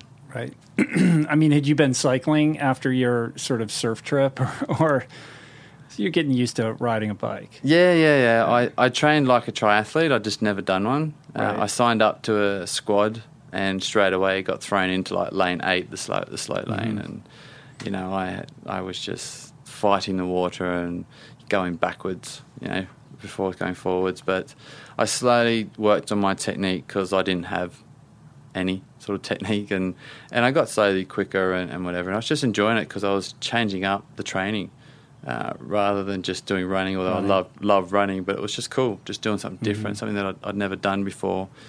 And also just learning a lot as different sports and different ways of training, because, you know, I was still training people in the gym and I was training other runners and things like that. So I was learning about different training techniques, doing loads of research, talking to people who are cyclists, who are Ironman triathletes. So, yeah, it was a lot of fun. So still doing lots of research, as I always do, and evolving with my food as well, my nutrition. But and then I signed up to the Double Brutal Extreme Triathlon, which... Yeah, so what is that? I mean, what is the mental tick that compels you to just go straight to the double Ironman as opposed to, I'll do a half, I'll do an Olympic, I'll do a half, I'll do an Ironman, and then I'll go to the double?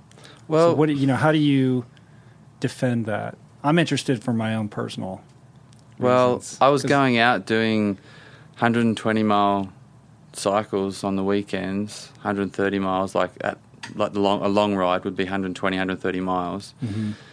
Running, I was doing ultra marathons. I'd go out just for fun and run a marathon on a Sunday type of thing. Right, so it doesn't seem like that big of a crazy thing. So for me to do an Ironman, and I was just starting, doing swimming on a regular basis. So I said, are you going to do an Ironman next? And I was like, I have no aspirations to go to Kona, so I don't need to go and try and train fast and go really fast. I thought that doesn't interest me, although I'd love to go out there when it's on, but to actually try and compete and to qualify didn't interest me.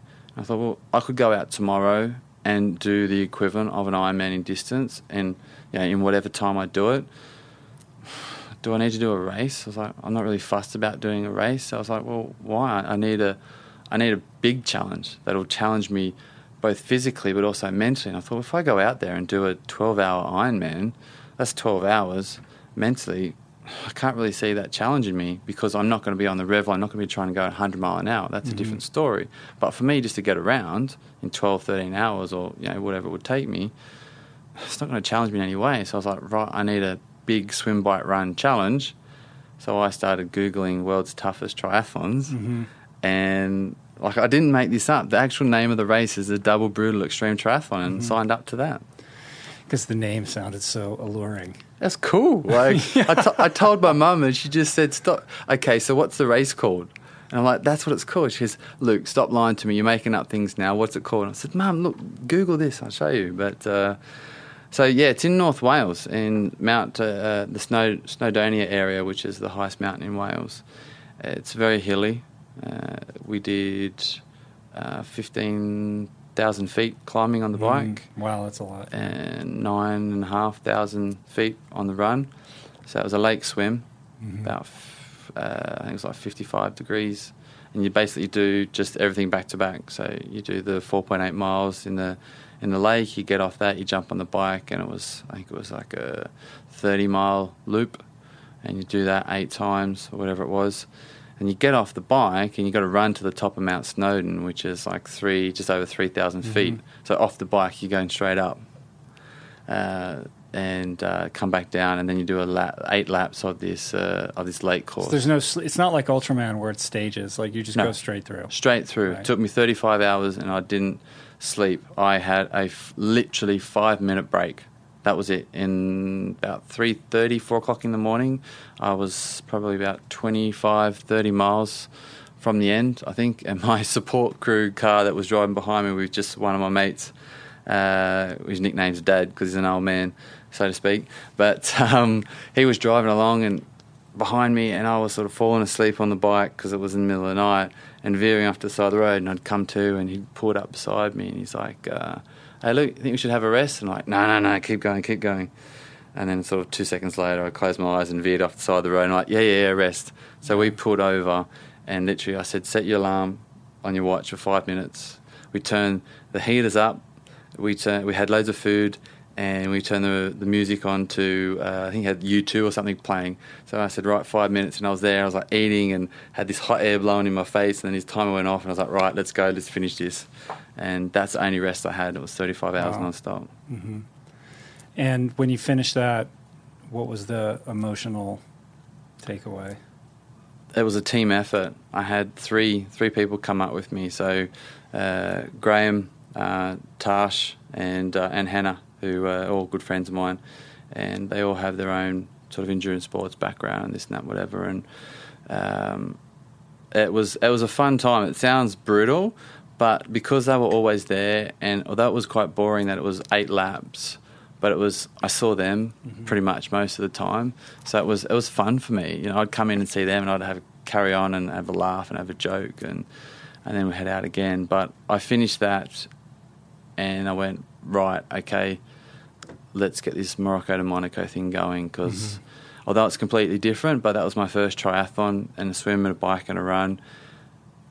And I went, okay, I'm ready for this now. Let's get this going. Let's get it going. So what is the planning like? I mean, you've got to get like visas and all kinds of, permissions, right, to cross international boundaries, and how does that work? Well, for Morocco, I'm all right to go from Morocco to Spain, because it's all part of the package that they do with the boat crew, and I don't need to have a visa or anything like that for Morocco. And then through Spain and France, I don't need a visa, because I've also got a Polish passport, so I've got free reign through Europe. Ah, you're Polish. Yeah, Tyburski. That's the last name. That explains a lot. Yeah, it does. They make them hard there. Yeah. I get my craziness from my dad. He's pretty tough and crazy, and that's the Polish side. Yeah, so. That Eastern European blood. Yeah. They love the endurance sports. And they just love punishment. I know. It's funny, my book, Finding Ultra, it hasn't been translated into Spanish or French, but the first international, foreign translations were Slovenia and Poland. Yeah, I remember I saw when I heard Poland, I'd laugh my head off. I thought, that's fantastic. Yeah, it's funny. They're into it, Yeah, it's something about the culture. Yeah, it is. As I said, roll the sleeves up, get it done. This sounds good. But yeah, so visas and stuff, that's fine, that's cool. But yeah, it's all the planning. I've set it in 12 days. It's set in stone now. That's what's happening. And yeah, so now it's just sorting out some funding. I do need some funding for it, and I am on the lookout for that. How much do you have to raise? Well, I think it's been flipped on its head a little bit, because we're doing it in a unique way. We're going to film it and stream it live throughout different times of the day, which has never been done before in any sort of event. So it's a unique event.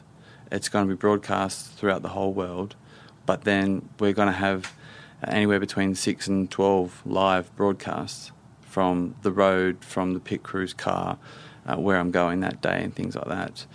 And that's obviously costing quite a lot of money.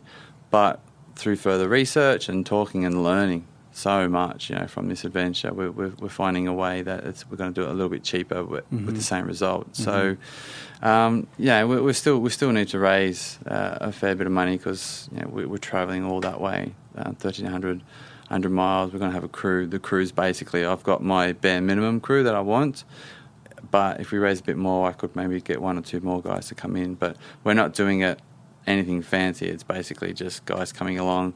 I got a filmmaker who contacted me, who wanted to come along for the ride and film me throughout this year and throughout the 12 days.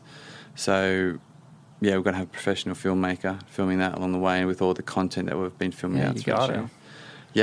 Yeah, doing the whole story. And also I'm working with a big university in London Roehampton University, who had tested me throughout the year, doing swim, bike and run tests every 2 months to making sure that I'm not overtraining, that I'm not undertraining, giving me some levels so I can work on sort of like basically my lactate threshold. And then they throw me and make me do a VO2 max on the treadmill and stuff, which they love because they know I'll just flog myself to death. And the footage is amazing because I'm literally just going flat out, and there is one where I just fall flat and my arms that hold me up off the treadmill, and they looked at each other and started laughing while the treadmill is still spinning around. But so there's lots of elements to it, and because it's going to be streamed through the internet, it's it's a global audience as well. Right. I would think the streaming thing is tricky, but with Periscope and Meerkat and like these new apps that are coming out, there's ways of doing it, on a consumer level. I mean, certainly not like super pro, but to be able to use your iPhone to stream and broadcast something live, that should be helpful. Yeah, that's like a plan C. I've looked into that, and I've tried to get in touch with both the Meerkat and the Periscope people, but I've not heard anything back. But there are a few other platforms that we can broadcast it through, which are a lot cheaper than going to a professional streaming company, and there are some satellite providers and stuff that I'm talking to at the moment who are quite interested and are going to help me out with a bit of a deal with not just the satellites but also the bandwidth or whatever you call it for the data. And do you have other sponsors that are on board? Yeah, I've got one. I've got a couple actually. One of them's which you'd be interested in, Kasaga Athletic. They're a plant-based, sustainable clothing T-shirt. What are they called? Kasaga Athletic. Oh, I like that. Yeah, it's they're pioneers. It's fantastic. This stuff's amazing. It's they've got this formula that they make their shirts, and it's all sustainable, plant-based. The difference being, you can put it next to like a polyester shirt, and you won't know the difference. It performs like a technical running shirt, and their main shirt is basically the greenest T-shirt on the planet. And they've been going for like 3 years to develop these products. And one of the owners I cycled with a lot last year. And so our long Saturday rides, is like business meetings. So I feel part of the company because I helped developing. What's the website? Kasaga, Kusaga. Kasaga Athletic. So they're not quite into production at the moment, but I've worn some of their kits and their base layers and their cycling jerseys and their running shirts, and it's pretty phenomenal. And I will have to say one story though. The Graham, one of the owners, his wife was at home one day, and we went out for a 7-hour hot and sweaty cycle, and he had a normal cycling jersey, and he took that off and threw it at his wife and hit her in the face, and it was all sweaty and dirty and whatever, and there was a divorce on the table after that one. But then he had a base layer on, some of his Kasaga kit, and he took his base layer off after 7 hours of hot, sweaty cycling, threw the base layer at his wife, and she grabbed it and she went, "Oh, didn't you wear this? It was dry, didn't smell, no odour." And he told me the other day that he's still been wearing that same base layer 12 months later, and it's still good. So what they're trying to do is basically minimise their carbon footprint with making these shirts, cycling jerseys and base layers. That's really cool. Yeah, I'm looking at the website. It looks really cool. They don't have pictures of the product yet, but they tell the whole story of sustainability here, which is interesting. Yeah, that's the future, man. I've got a friend out here, my friend Juan, who has a clothing line called Industry for All Nations. Okay. And it's not cycling gear, it's not athletic gear, it's just casual wear, but everything's sourced sustainably. They don't use any artificial dyes, and they support like these indigenous communities in India and various sort of third world places throughout the world, where they can actually support villages through what they're doing, and the way that they tell their story through social media and Instagram and videos, et cetera, like that. Like the level of transparency is just really cool, and I think that's where business needs to go. Yeah. And it's great that there's athletic gear that can measure up on that level. It's always that thing. It's like you want to buy the right thing. You want to make that good choice. Yeah. But when there isn't an choice. Option, you just go with what you know. Yeah, and I've worn some of the prototypes over the last sort of couple of years, and I've worn basically the finished products as well. And they're not quite going into production at the moment, but they're very close. But it's literally, it works just like a normal polyester one, if not better, and no odour, and it's quality kit. Yeah, it's nice. So they're on board. I'll be wearing their kit as soon as they and we're working on developing my own range as well. So you can have the Luke Tyburski adventure ranges. You know, I like that. We'll have to get you on board, right. Rich. And all right, man, I'm ready. Give me a Yeah. kit when it's sorted out. That's for sure. I So like it. So all right, so you got to raise some cash. yeah, Yeah, so you have a thing on your website for that. People can go to it's not you have two websites. You have luketyburski.com, but the main site is the ultimatetriathlon.co, right? that's for the event. Yeah, And then there's a video that kind of shows you what the challenge is and what it's all about and all that kind of stuff. And people who are interested can throw a few shekels your way there, right? Yeah, there's a donation page, but if people want to, businesses and companies want to get on board as well, get in touch, and I've got different sponsorship levels, and you throw me extra cash, I give you extra promotion and a few extra other things as well. So that's the way it works. Yeah, that is. I've spent many hours, weeks, months developing all these plans. I'm ready to use them. So sit down and chat with some companies, and I've got different levels that they can get on board with, and what I can provide for them as well. Cool.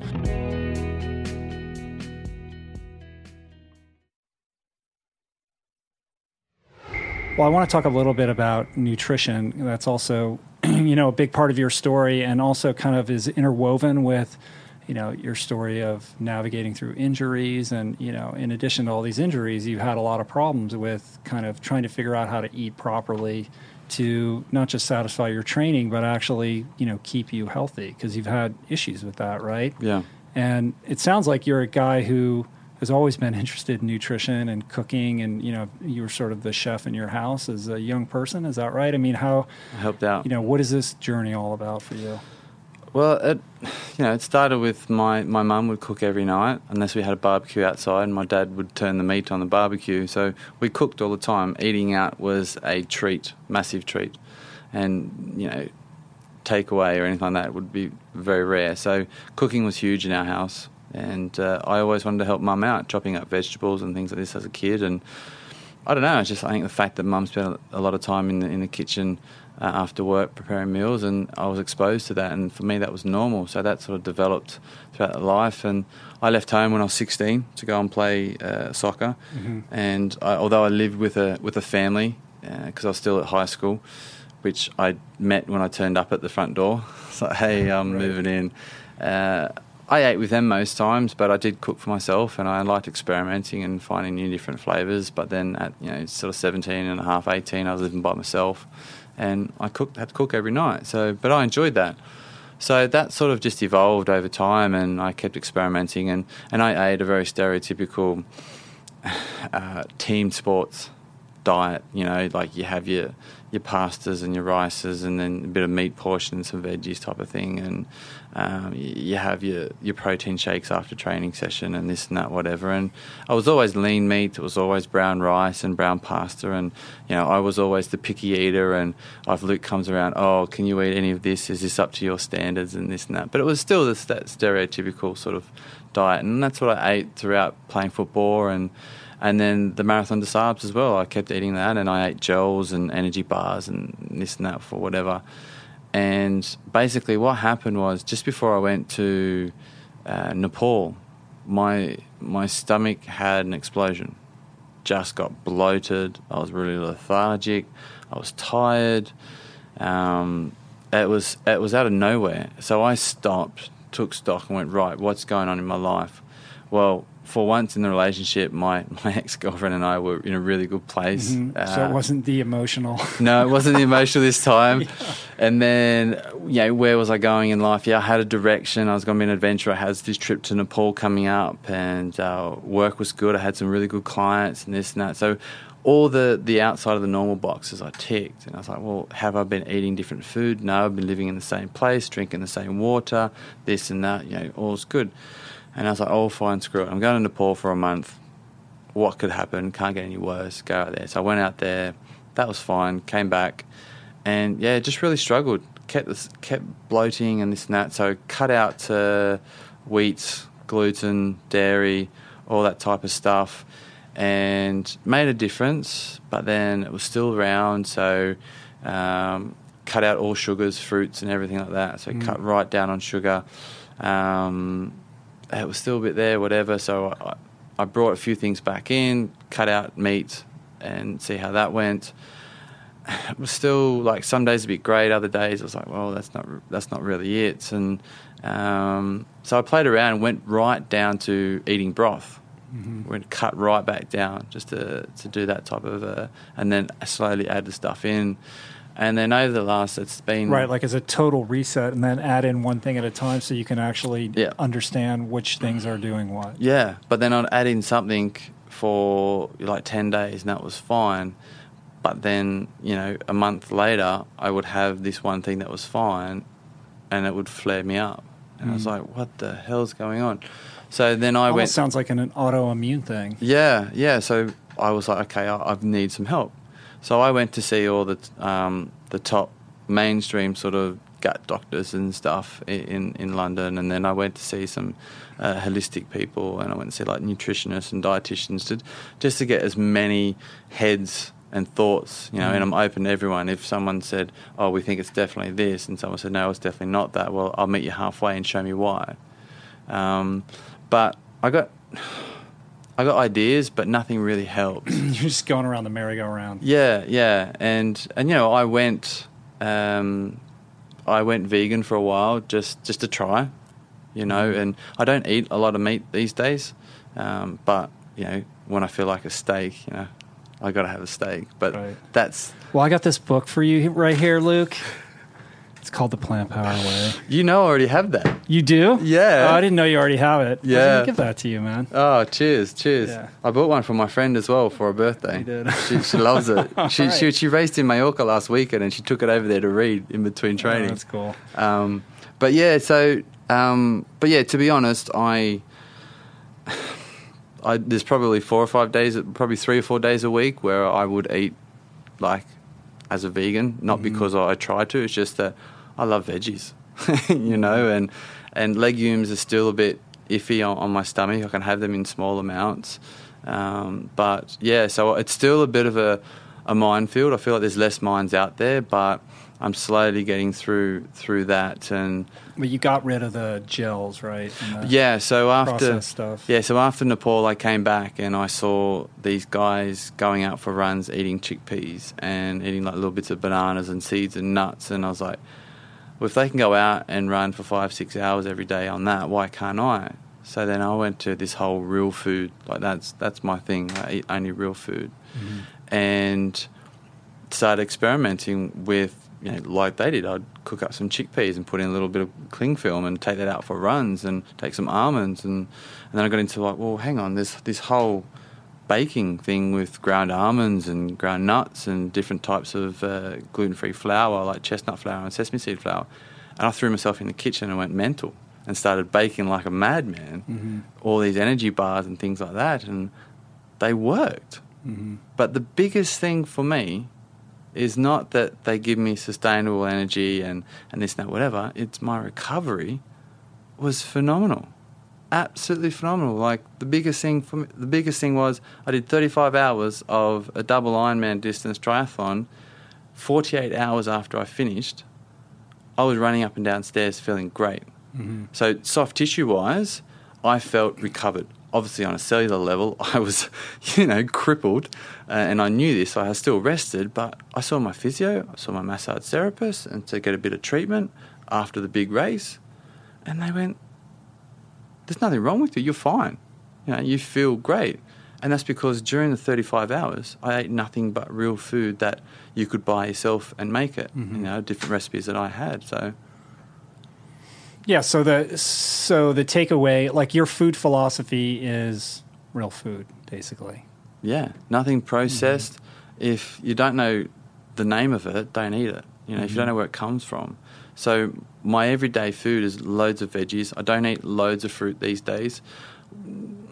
I'll probably have maybe 5 portions of fruit, 5-6 portions of fruit a week, and that's okay for me. It doesn't give my stomach too much of a rock in the boat, but loads of veggies, a few portions of meat, not loads. And if it is meat, it's like nice lean cuts with from the local local butcher that has a farm down the road that I know exactly where it's coming from. Mm-hmm.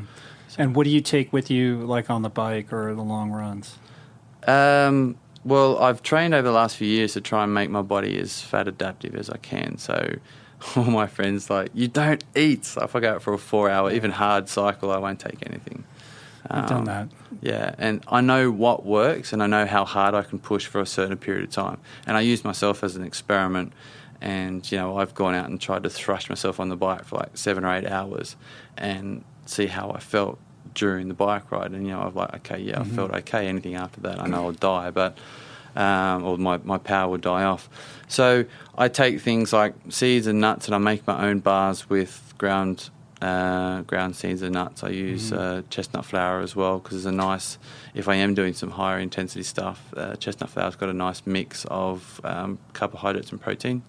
But then for recovery stuff, I'll use sesame seed flour, which is not a whole lot of carbohydrates, a little bit, just enough, right, but some protein in there as well.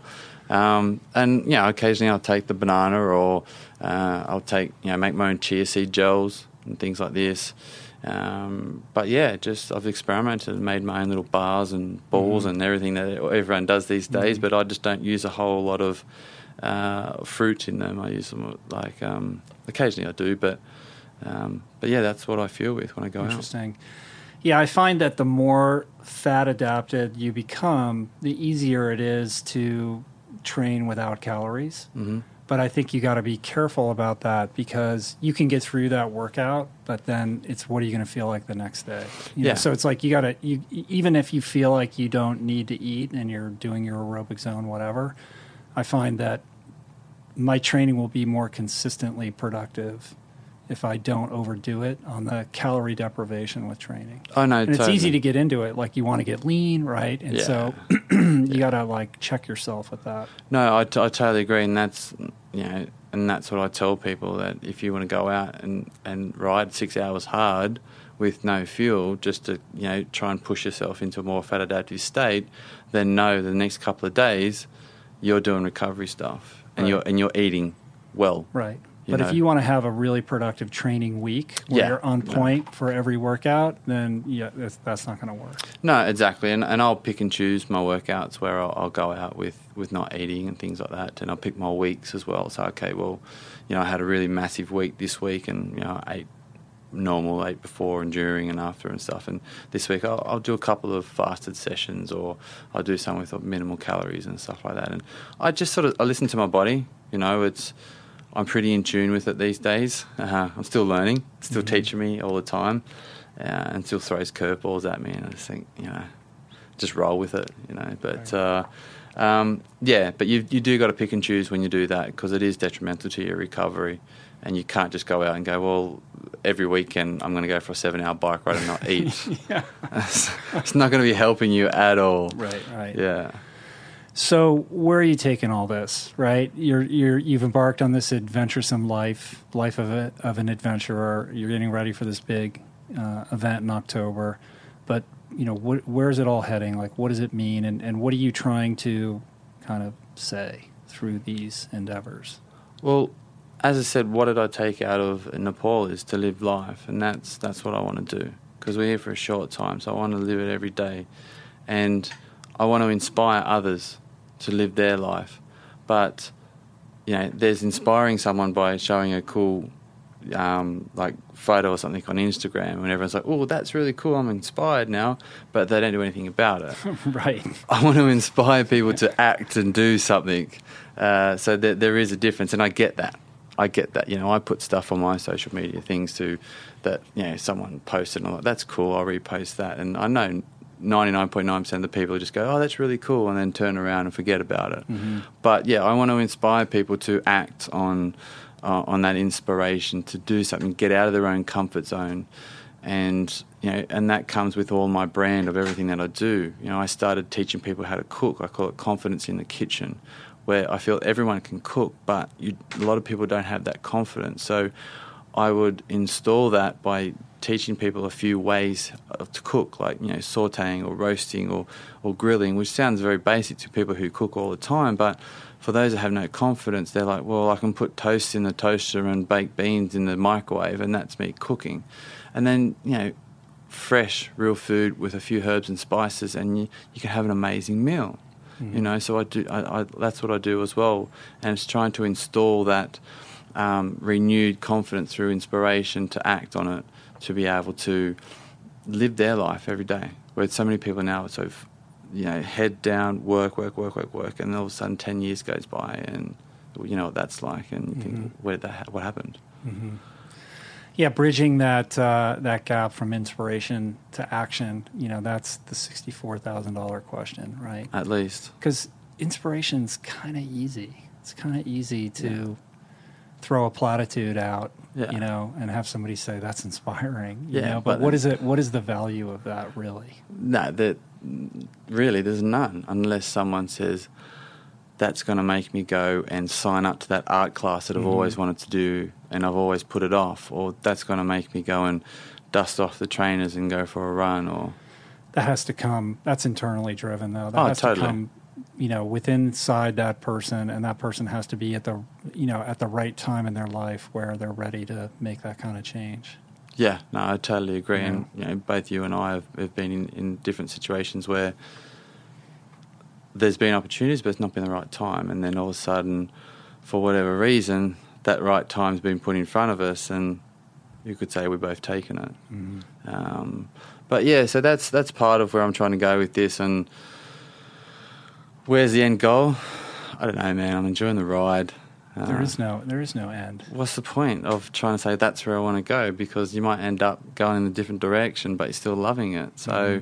Yeah, you know, I tick along. I do some talks now, do some motivational speaking and stuff, and I really want to do something with my way of cooking and my food stuff. I've got a million recipes, you know, sitting in a folder, and I do need to do something about them. Yeah, as you know, you can juggle so many balls, but you know, occasionally you've got to put one or two down to don't overload. So that's where I'm at right now. Yeah, you can do a lot of things, you know, with a relative level of mediocrity or some level of aptitude. But if you want to really excel at something, then you have to focus. And right now, you know, you gotta get from Morocco to Monaco, you know, in 12 days. The cookbook or whatever else you're working on will still be there. Yeah. But, you know, everything in its own due time.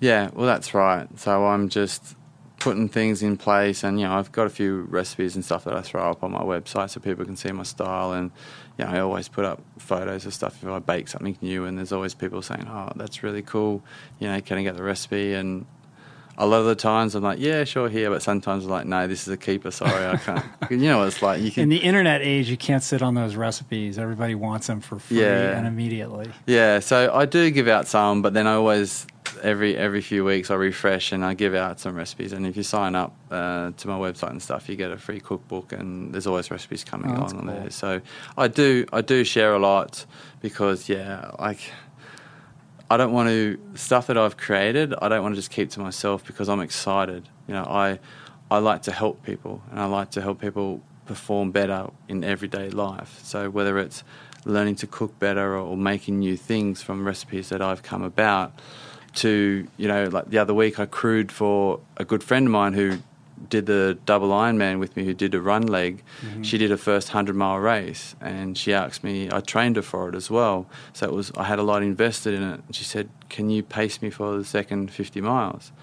And I was like, yeah, okay, sure. And for those who maybe aren't up to date with sort of 100 miles, basically if you pace for the second 50 for, you know, sort of a half decent runner, you're basically running through the night. And that's it. And that's what I did. I ran for 2 hours of daylight on the Saturday night, and we ran all through the night together, and a couple of hours in the morning of daylight, and that was it. But her finishing that race, she actually did really well, 22 and a half hours for her first 100-miler. Oh, that's good.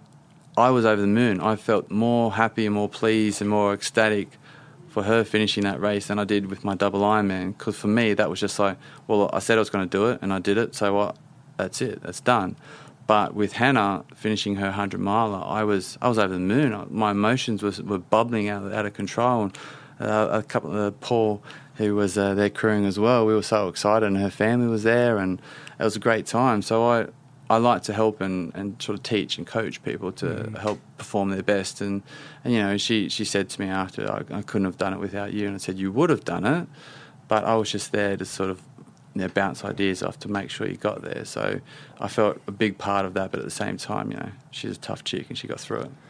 Well, that's a long road from sitting on the couch, isolating, and being depressed and lying about what you're doing throughout your day, right? Yeah, exactly. You know, that kind of community and service is the ultimate salve to depression.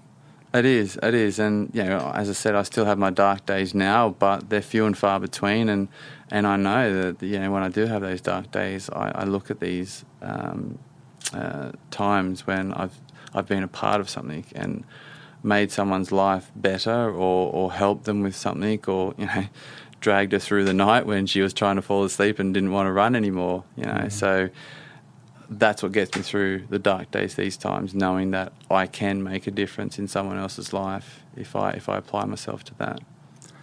I think that's a good place to wrap it up. Sounds good, man. Yeah, beautiful, man. Cheers. We did it.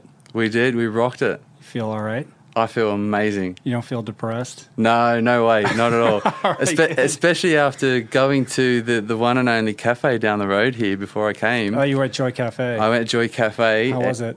I went in. The staff was amazing, by the way. Was Joy there? I have no idea who Joy was. You would know. Okay. She's bubbling over. No, everyone was really nice and friendly, but and no. Nick, who's her partner, he's an Ironman triathlete. Okay. So I went up and I thought, well, I just did this run and I had a bit of a snack afterwards, and that was fine. I thought, I've got to go and check out Joy Cafe, you know, what it's all about. I thought, I'll just get like a smoothie or something. And I was looking at the board, wasn't sure what it was, and the girl behind the counter, she's like, what would you like? And I said, I'm not sure.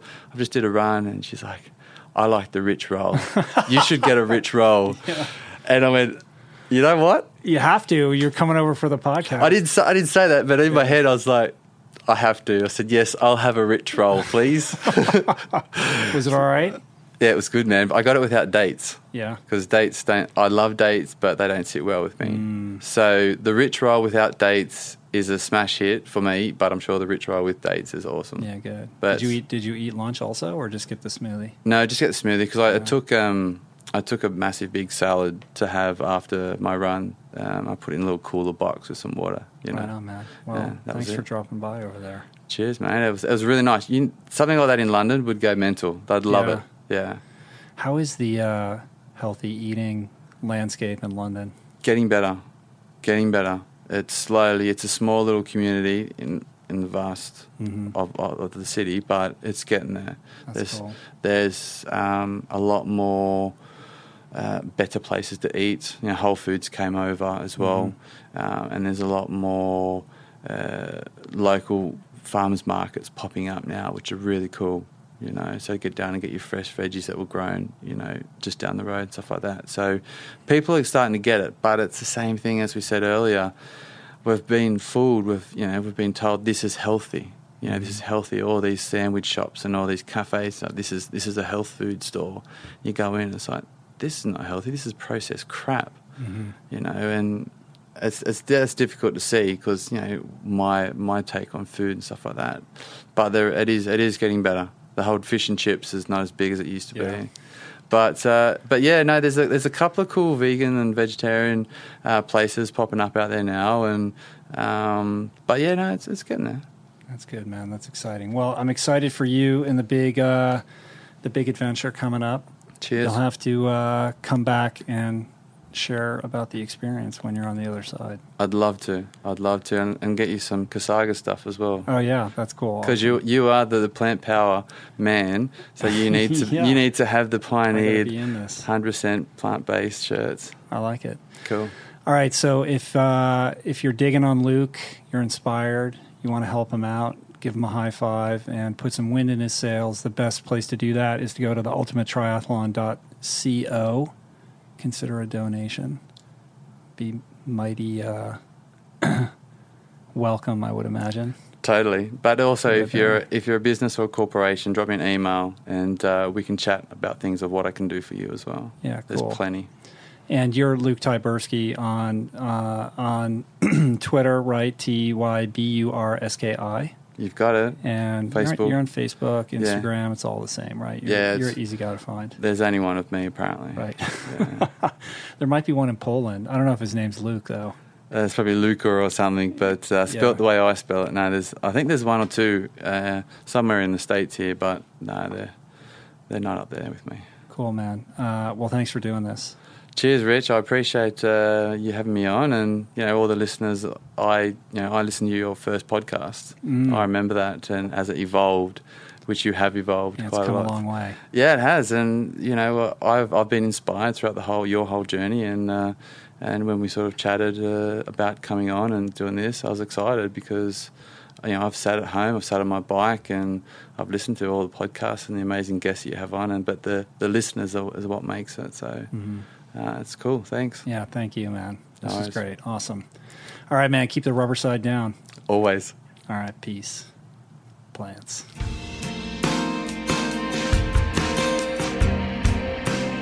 All right, you guys, how'd you like that? I think we did it. I think it was pretty good. Let me know what you thought of the episode in the comments section on the episode page at richroll.com. Keep sending your questions for future Q&A podcasts to info@richroll.com. And for all your plant power needs, also visit richroll.com. We got nutrition products. We have signed copies of Finding Ultra and The Plant Power Way.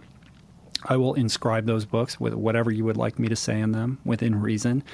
We have 100% organic cotton garments. We have Julie's meditation program. We have plant power tech teas. We have plant power and peace and plants sticker packs and temporary tattoos. Who doesn't love that stuff? And our most recent offering in the store, and I'm really excited about this, are limited edition art prints from my friend and esteemed artist and food advocate, Andrew Pasquella.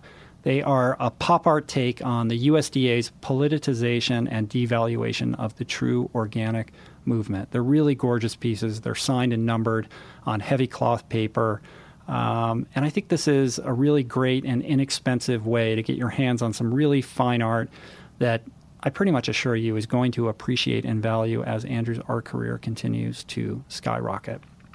So basically everything you need to take your health, your life to the next level. We got your bases covered at richroll.com. If you want more, if you're into online courses, go to mindbodygreen.com. I got 2 there, The Ultimate Guide to Plant-Based Nutrition, which is a great kind of counterpiece to the Plant Power Way, our cookbook.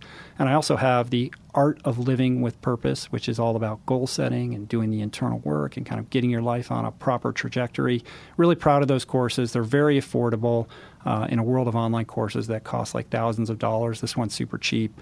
Both are super cheap, and I'm, I stand by them. I think they have a lot of great content in them, so you can check those out.